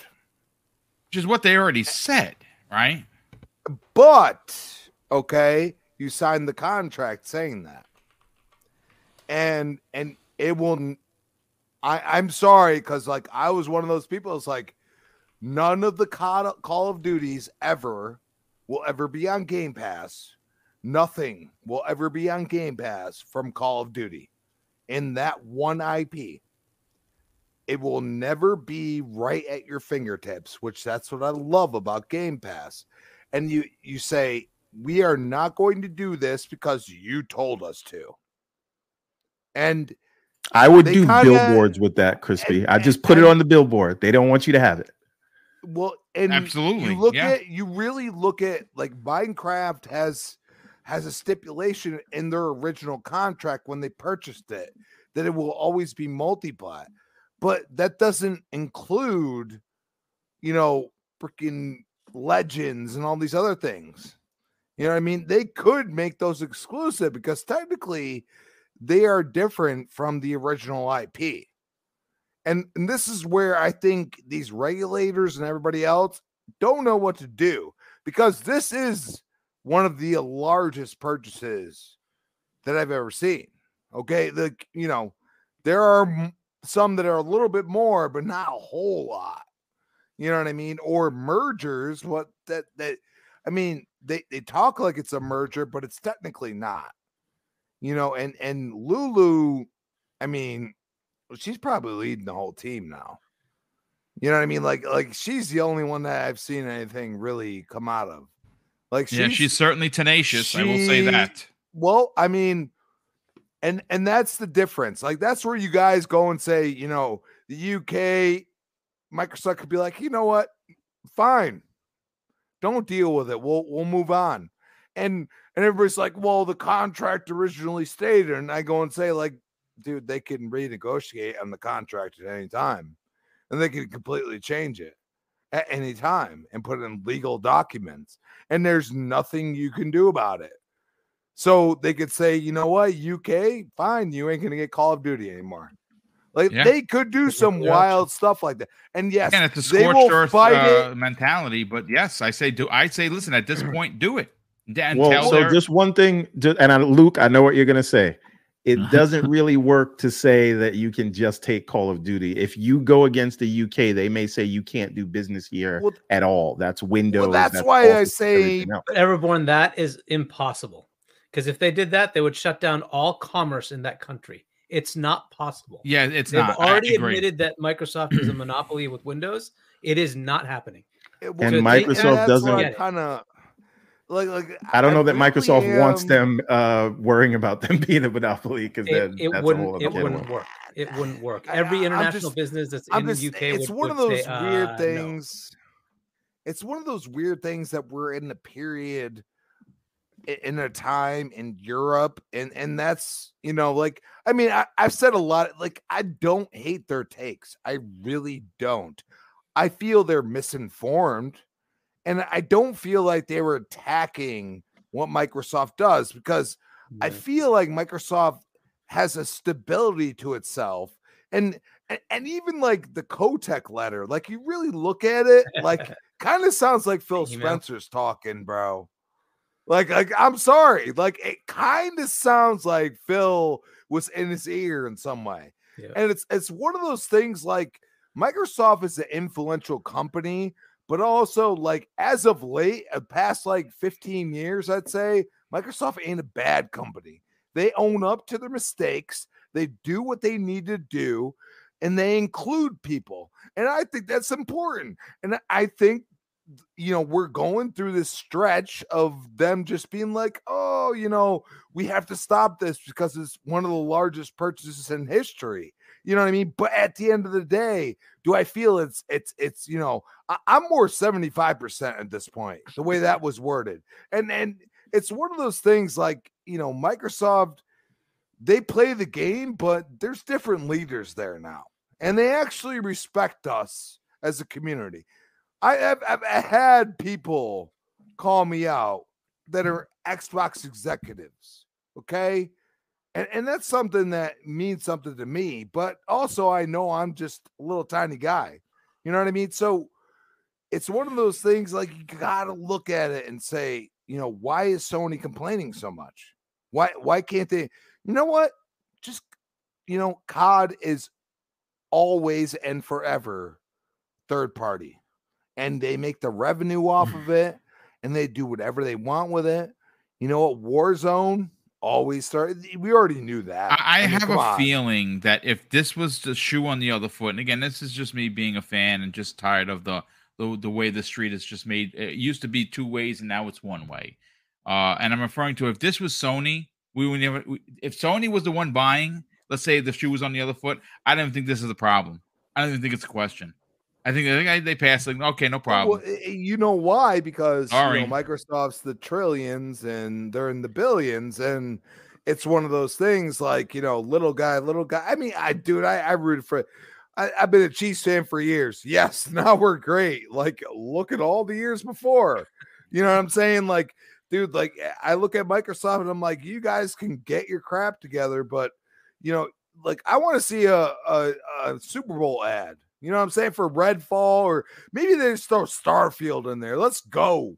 Yeah, you know what I'm saying? Like, just throw Starfield in there. We're going to know in a couple of days whether that's a fact, because it is $7 million for 30 seconds. But what I want to do is it's not going to be there. I'm just putting my money down on it is Bethesda, so I will see. But Mag, anything you want to add to the conversation, because you popped in, but I want to get your hot take on it. Yeah, no, I got everything out of my system pretty quick there. Ironically, while Luke Steele was gone, so my questions were kind of answered by everybody but Luke Steele. So, I pretty much I got everything else. I'm just sort of observing at this point to see what everybody else has got to say. But I pretty much stand firm on what I was saying. Is that I think a lot of it is just again.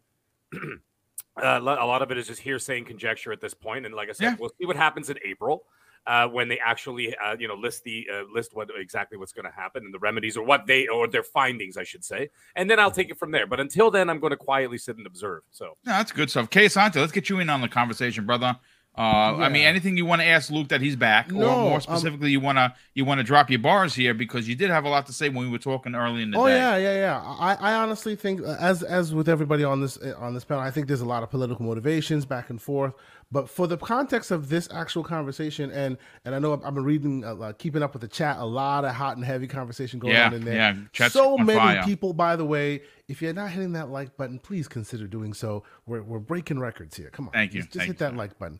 But Luke, I would ask you, and I think you've laid it out before, but I would ask just for you to do it again for our new audience here. In the States, and it's actually really funny. When you were having your technical issues, we were discussing it. In the States, it's a very interesting juxtaposition where we know, and by and large, even those in your position on the United States side have agreed that if this specific case goes to federal regulators here, federal courts here, our courts, our regulatory bodies wouldn't have a chance in hell getting that thing across the line, right? So it's very interesting how they don't have a chance to get it across the line there, but in the CMA case, it seems like it's open and shut, or presuming that it might be that way, and there might not be as many recourses, right? In the States, obviously, there is recourse abound, right? Microsoft can take another bite at that apple and really like have that conversation with them and fight the fight, as it were. I guess my question is, just to lay it out once more, what potential options in the CMA case for not just Microsoft but in general. A decision is made. What options are available to Microsoft? Is that it? 100%? We're done. Oh well, throw your hands in the air, or are there other potential options available to them? Yeah, no, it's a good question. So you're right. Obviously, the FTC angle is it's a US angle. It's much more litigious generally. So the kind of other places do it a little bit differently. But for the CMA, presuming we get to April, the CMA prohibit it because of whatever reason, right? Let's just assume that happens. Then Microsoft are in pretty bad like the worst trouble they could be in then, because as you've alluded to, the kind of appeals process for the CMA is very limited. I've explained it before, but you have to appeal to an independent body called the Competition Appeals Tribunal. CAT, yeah.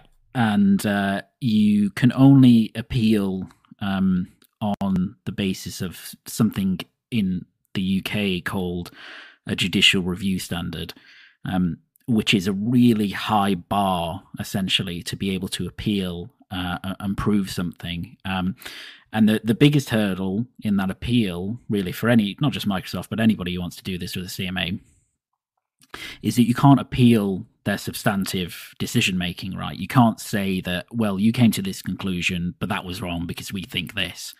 That just doesn't fly here. On the FTC side, obviously, if you get in front of a judge and you present your facts, the judge can effectively have a look at it and go, actually, you know what? I kind of agree with Microsoft, right? I don't think the market is X, or I don't think, your conclusions were right. Not so here. So the judicial review standard is you have to show essentially that the CMA acted irrationally. And I know what people are going to say to that, and it's be like, well, of course they're irrational. Look at the things that they're talking about. But it's the threshold of irrationality is super high. It would be that no other regulator could possibly come to those conclusions, which of course the CMA are now backed up by, because the EU and the FTC have come to adjacent conclusions about the deal, not quite the same, but very similar. So there's irrationality you could prove, or you could try and prove. You can try and prove that the CMA acted illegally. Not going to fly, clearly, here, unless there's something behind the scenes, which I don't think there is. Or you can try and show that the CMA had some procedural impropriety. This is the one that usually succeeds the most. It doesn't succeed a lot, but it can do. Which is the CMA have done something wrong in their kind of analysis, right? Like not substantively, but they've done some procedure wrong. You actually had this in the Facebook Giphy case, and there's been others. I remember one which was a UK case for a company called JD Sports, a merger that they had, and CMA actually got something wrong because CAT said that they had failed to take into consideration the impacts of COVID on the merger. So they said that was something the CMA got wrong, and similarly in the Facebook Giphy case, they also got something wrong. But the problem with it is that even if they get something wrong, all that happens is that CAT remit the case back to the CMA. So the CMA take another look at it, and all the CMA have to do is to kind of redo the bit that they got wrong if it's procedural, right? So if they forgot to take into account the impact of COVID, they just look at the impact of COVID, they analyze it, and then they make a decision. So usually you get this sort of cycle where, the CAT remits something, CMA reconsider it, but the CMA arrive at exactly the same conclusion. So seems like probably a bit long-winded. The CAT chasing their tail. It seems to me the wackiest way to do business. It's not unlike the FTC appealing to themselves. Go ahead, Luke. I was just going to say, I understand that sounds a bit wacky.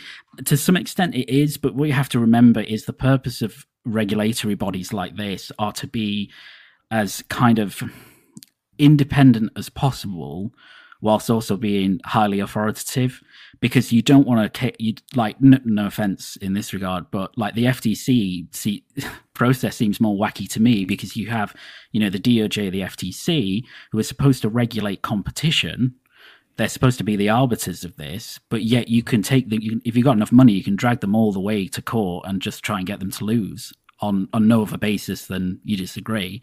So in the UK, where you have regulatory bodies, you do have appeals, bodies that sit adjacent to them. But the idea is that you can't just be questioning everything that they do all the time, because, otherwise what's the point of having the body? And I know then people talk about rule of law and all of this sort of stuff, but it's, I get that some people find that wacky, but that's kind of why it is in the UK. It's just how it's always been. Same as the EU, actually. Well, I mean, look, at the end of the day, this is all opinions, folks. Whether you agree, you disagree, you're somewhere in the middle. I think we did a bang-up job discussing a very, very hot topic. I know that people in the chat are asking who Lulu is. Lulu Chang. If you don't know who she is, you should follow her on Twitter. She gets out there and she works for Activision Blizzard. And I'll give you her exact title.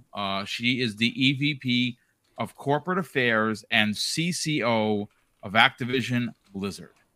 She gets out there and she slings some rocks. And she did exactly that today when this was announced. And she made it more digestible for folks like myself who don't maybe some of the things that were being said went over my head. So shout out to her for getting out there and being in front of the community and being front facing. Look, she's out there, defending the company she works for, Activision Blizzard. And she's been doing a good job at that. I think ultimately you don't put into writing that there are remedies that they are willing to accept if you don't have if you're not going to accept the remedies. If you're not going to consider the remedy. Yeah, I look, like I said, I specifically asked Luke here because he is a paraprofessional. This is what he does for a living, and he knows his stuff. You don't have to agree with him. You might disagree 9 out of the 10 words that come out of his mouth, and that is okay. All I can say for this particular deal is that it is the biggest deal. We all have said that already. We are in uncharted waters. I think there's going to be things done to get the deal through that may be considered unscrupulous. Like I can't believe they did this. I can't believe what Microsoft offered up.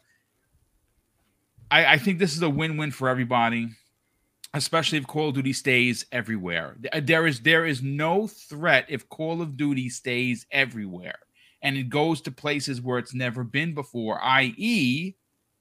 Nintendo, right? So, I mean, look, let me just catch up on the last Super Chats. We'll get everyone's final words, and then we'll start doing the round robin and get everybody out of here. Danny Passion Official dropped a very generous $5 Super Chat and says, here's my take. If the deal gets blocked and 5 to 10 years from now, Call of Duty isn't a thing anymore, I would laugh so hard. I'm still confident that it will go through. Moneybag97 drops a very generous $5 Super Chat and says, selling Call of Duty IP, taking all the studios and making your own Call of Duty spin will hurt Sony, potentially. 99 Rookin drops a very generous $2 Super Chat and says, sell the Call of Duty IP to EA and still get it on Game Pass. That would be funny. Eternal Shaddai drops who's been a channel member for 9 months, says, I believe that the CMA and Sony are concerned about concern is about due to each game having power over each individual platform.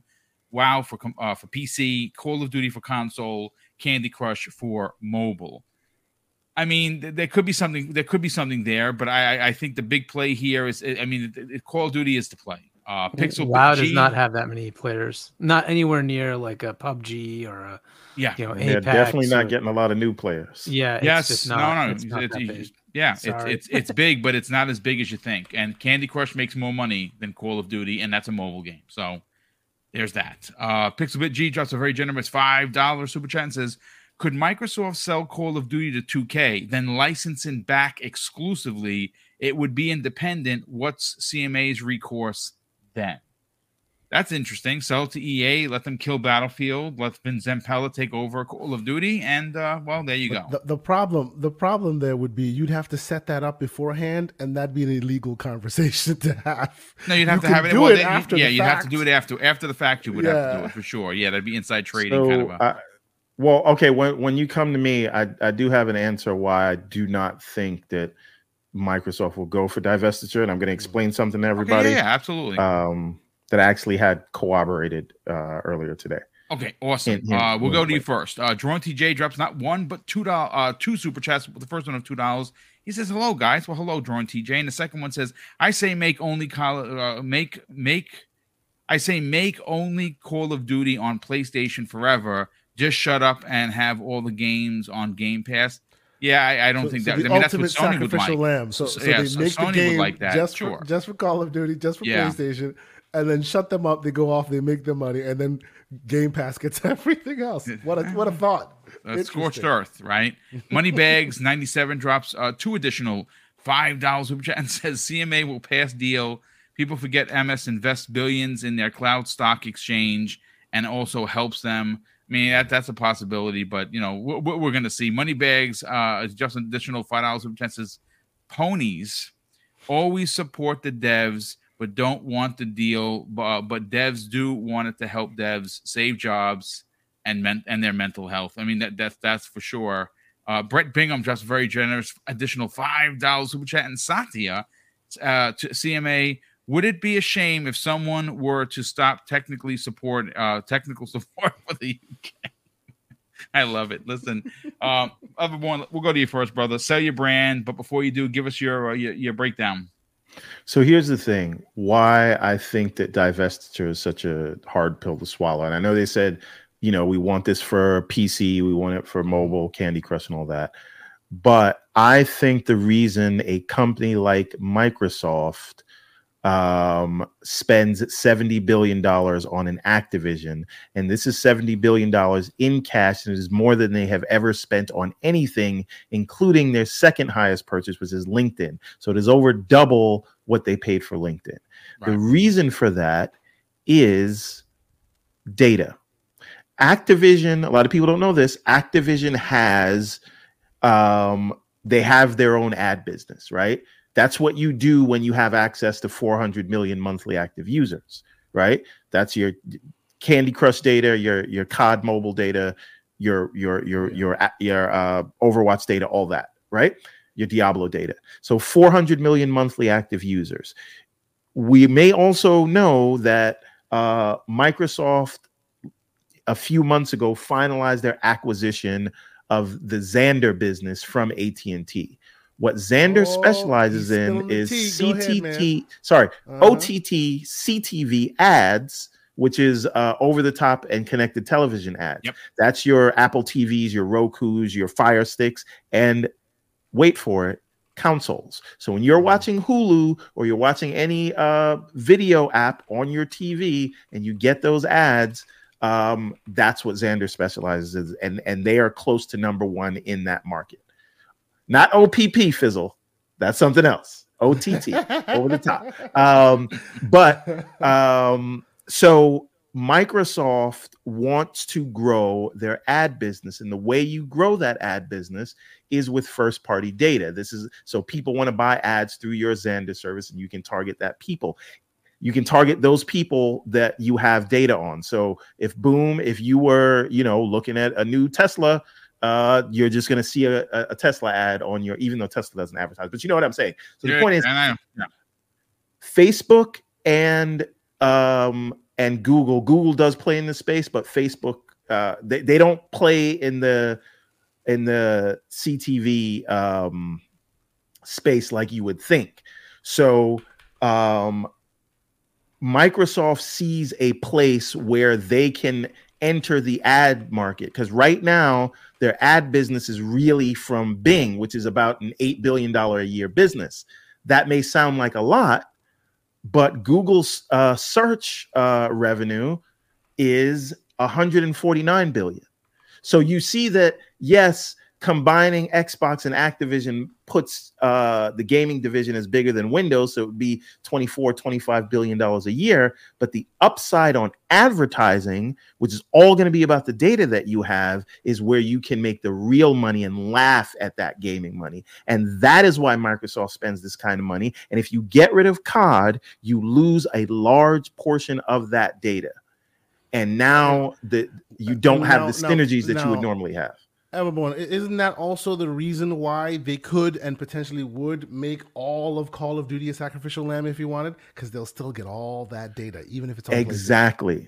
And the hilarious thing is, no one is talking about that. Not one regulator, not one so-called journalist. No one has said anything about the data, and that is where it all comes from, because they are trying to jump into that advertising space. So don't let all this other stuff fool you. The deal is for that. That is why Microsoft makes that deal. And then the last piece of this puzzle, you may say, okay, well, all right, they have the Xandr platform now, ad platform. They would have this data. Where do they serve that ads? In the Netflix deal they just did. And It is not a coincidence that the Netflix deal was announced so close to the closing of the Xandr deal. And the reason you may wonder, well, why didn't Google get the Netflix ad business? Because they're not strong in OTT ads. And also Google has the YouTube TV. So that is considered as a competitor to Netflix. So Microsoft was uniquely positioned to get the Netflix business, have the ad business, and you add the Call of Duty first party data to your ad business. And there you go. There's your money. Keep that in mind, and that's why they won't spin out. Yeah, they need the numbers. They need the people. That's why everybody's like, oh, they have to keep it exclusive. They kind of don't, because they make more money if they don't, and that's because of the ads in addition to the sales. Yeah, yes, which again, absolutely. there is a world where the regulators look at it and they see that you're offering this 10-year deal, and they will have people to regulate that 10-year deal. And Microsoft is going to do whatever they need to do outside of getting rid of Call of Duty to get this deal done. We will see by April what the findings are. Again, the way that Microsoft has responded today seems to suggest to me, that's to me, and I could be wrong, that they understand that they are, and they're currently talking with the CMA to get this deal done. And I think ultimately it's going to benefit everyone involved. CMA, Microsoft, and more importantly, us, the consumer, and in that region of the world, the UK consumers. But Mag, I know you got to go, brother. Sell your brand. Let's get you out of here. Yes. Well, yeah, you know what? It was an informative show once again with Luke Steele here, and of course, Everborn and Kiyosante and Hargeet, Crispy Bomb and yourself, of course, and a record-breaking chat tonight. So it was absolutely wonderful. I'm sure we're going to revisit this in about 7 weeks from now, or 8 weeks, whatever it is, and then we're going to have next week. There'll be something next week. Yeah, no kidding, right? It's always on a Wednesday, isn't it? Yep. But anyways, it was an absolute pleasure, guys. Everybody, you all know where to find me, and you all know where you're going to find me here again. Here next week. And also just a little tidbit of information. I do have one hell of an announcement coming up in the next couple of weeks. Nice. Looking forward to that. Yes. Yeah, it's something substantial, but I will say nothing until that is all said and done. Just a little teaser for everybody. But anyways, Everybody have yourself a wonderful evening. Have a great night. We'll see you guys all next week.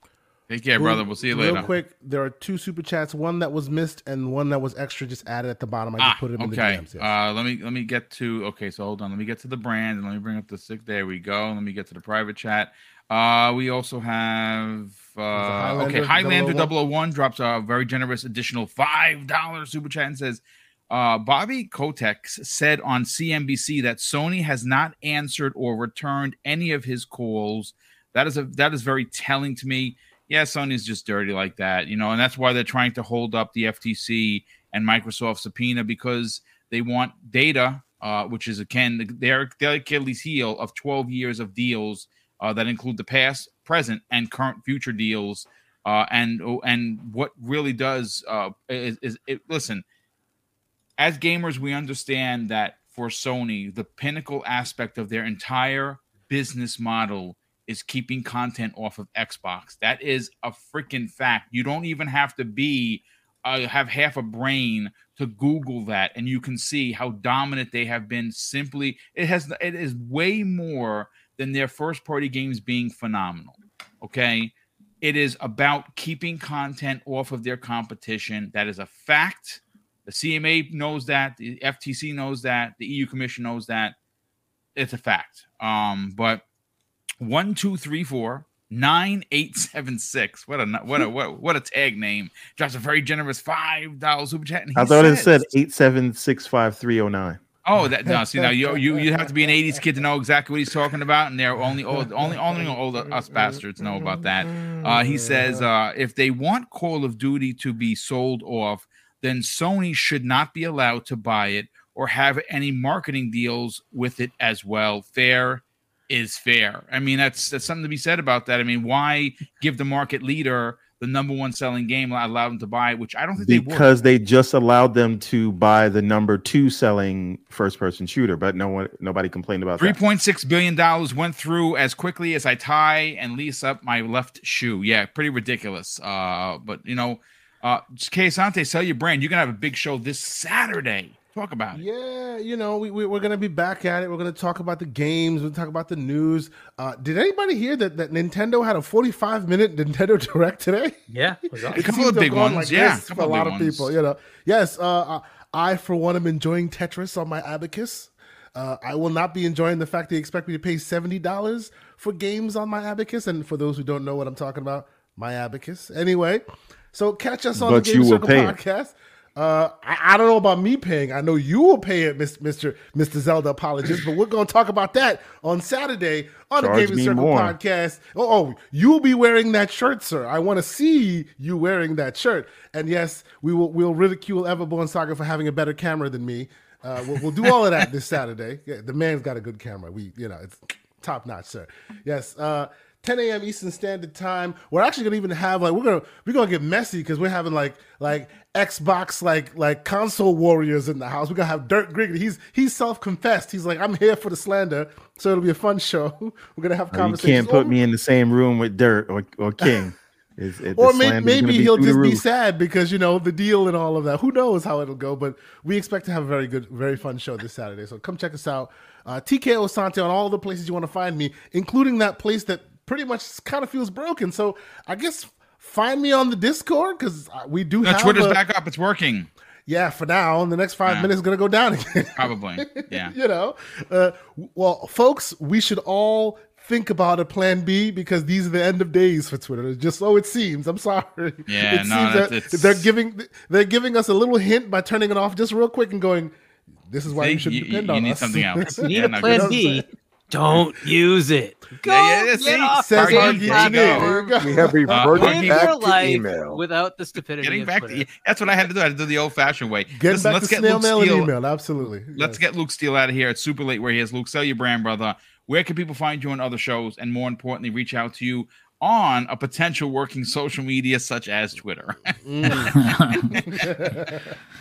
Yeah, thank you very much. It's been great to be here, and it's great to have you. Great, thank you. Great chat as always. So always happy. And we didn't even we planned this about something else. So it's just again coincidental that the CMA came out. I think the last time I was on. Deliver.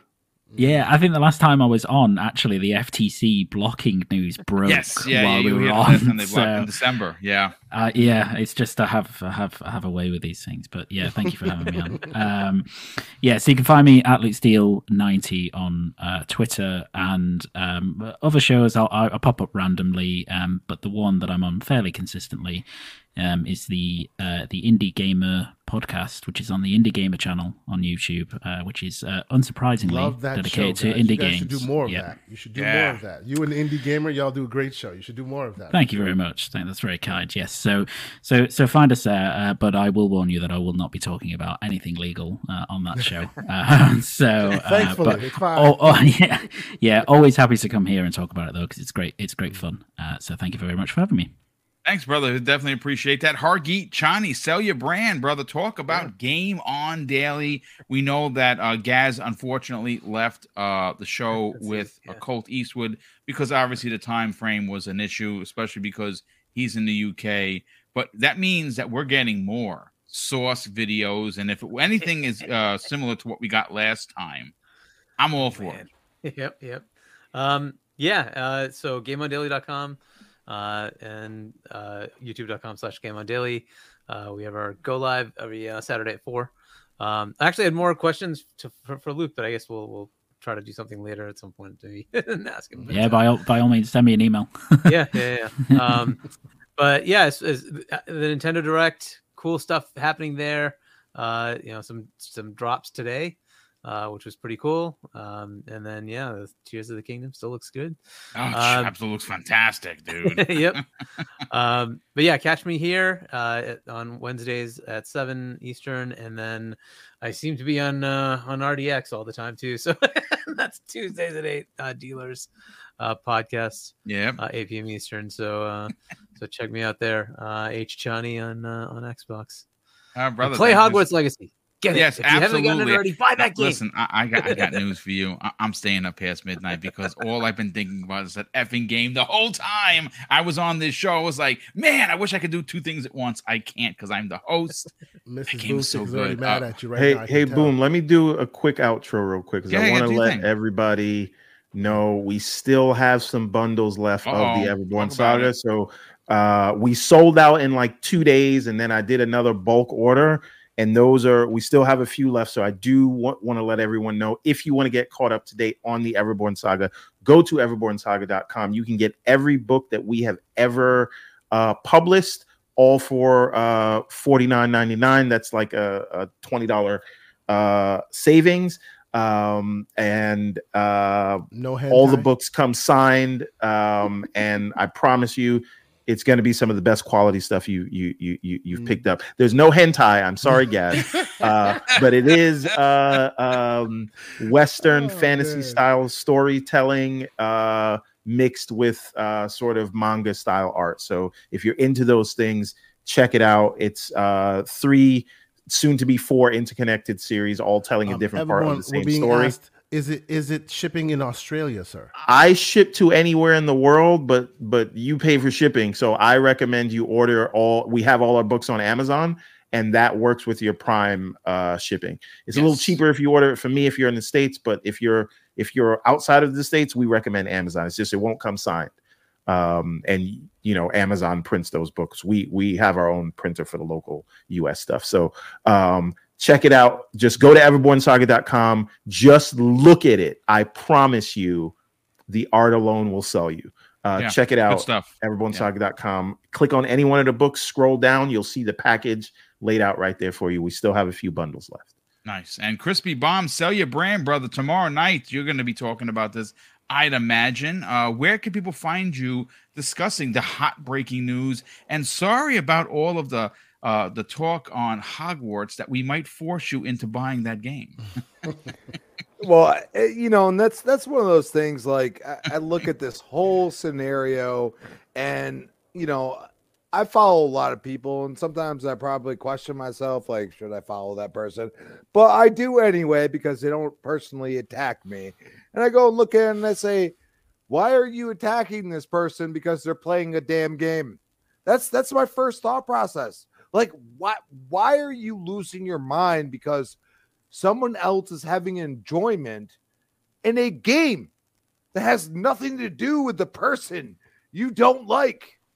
It just doesn't. Like, stop it. And yeah, I might buy it. And it's at Chris Baum on Twitter if it works, I guess. I mean, it's working now. It's still working, folks. Still okay. Working. So at Chris Baum on Twitter, Chris Baum 28 Xbox Live. Find me tomorrow night, 8 p.m. hopefully on the next podcast. Don't really know, but that's kind of a little dig. But got a little brotherly love there. And we got Retro Renegade 7 p.m. Tuesday night, and of course back here on Primetime Gaming Wednesday. And hey, you never know. I show up on freaking Friday morning. Yeah, sometimes you're on Breakfast at Boom. Sometimes you're on. Yeah, you're here, there, and everywhere, and we love you for it, brother. Yeah. See you then. All right, brother. Thanks so much. Listen, ladies and gentlemen, thank you so much for the record-breaking. We topped out at 753 live viewers. That is a record for this small program. Thank you so much. If you're new, please consider subscribing. Hitting the like button would be extremely helpful as well. A big shout out to all of the chat. Lethal Papa, one of the main moderators that we have, walking silently and carrying a big band stick. It's because he's here that he's out there on these YouTube streets, keeping it safe and fun, because that's what this chat is all about. And I thank you again to all the super chats that come in. Like I've said before, those allow for Mrs. Boomstick and I to do the big giveaways. Last year, we did unprecedented giveaways. We've never done as many as we did last year. We gave away $3,500 worth of gift cards. And when we couldn't get you the gift card for your said platform, we sent it to you via PayPal and even paid the transfer fee. And that's not a part of the $3,500 that we gave away, because we want to give back to as many people as we can, because you've done so much for us. And those super chats help out in a big way, and they do fund the big giveaways. And I will close out the show, folks, with something that's important to me. Hopefully one day it'll be important to you. And that's something that my dad taught us when we were kids. And he would say, Craig, treat others how you want to be treated. And also, it doesn't cost anything to be nice. You live by those rules, son. I can guarantee you're going to have an awesome day. So take care, everyone. And we'll see you next week on the newest episode of Primetime Gaming with Mr. Boomstick and Friends.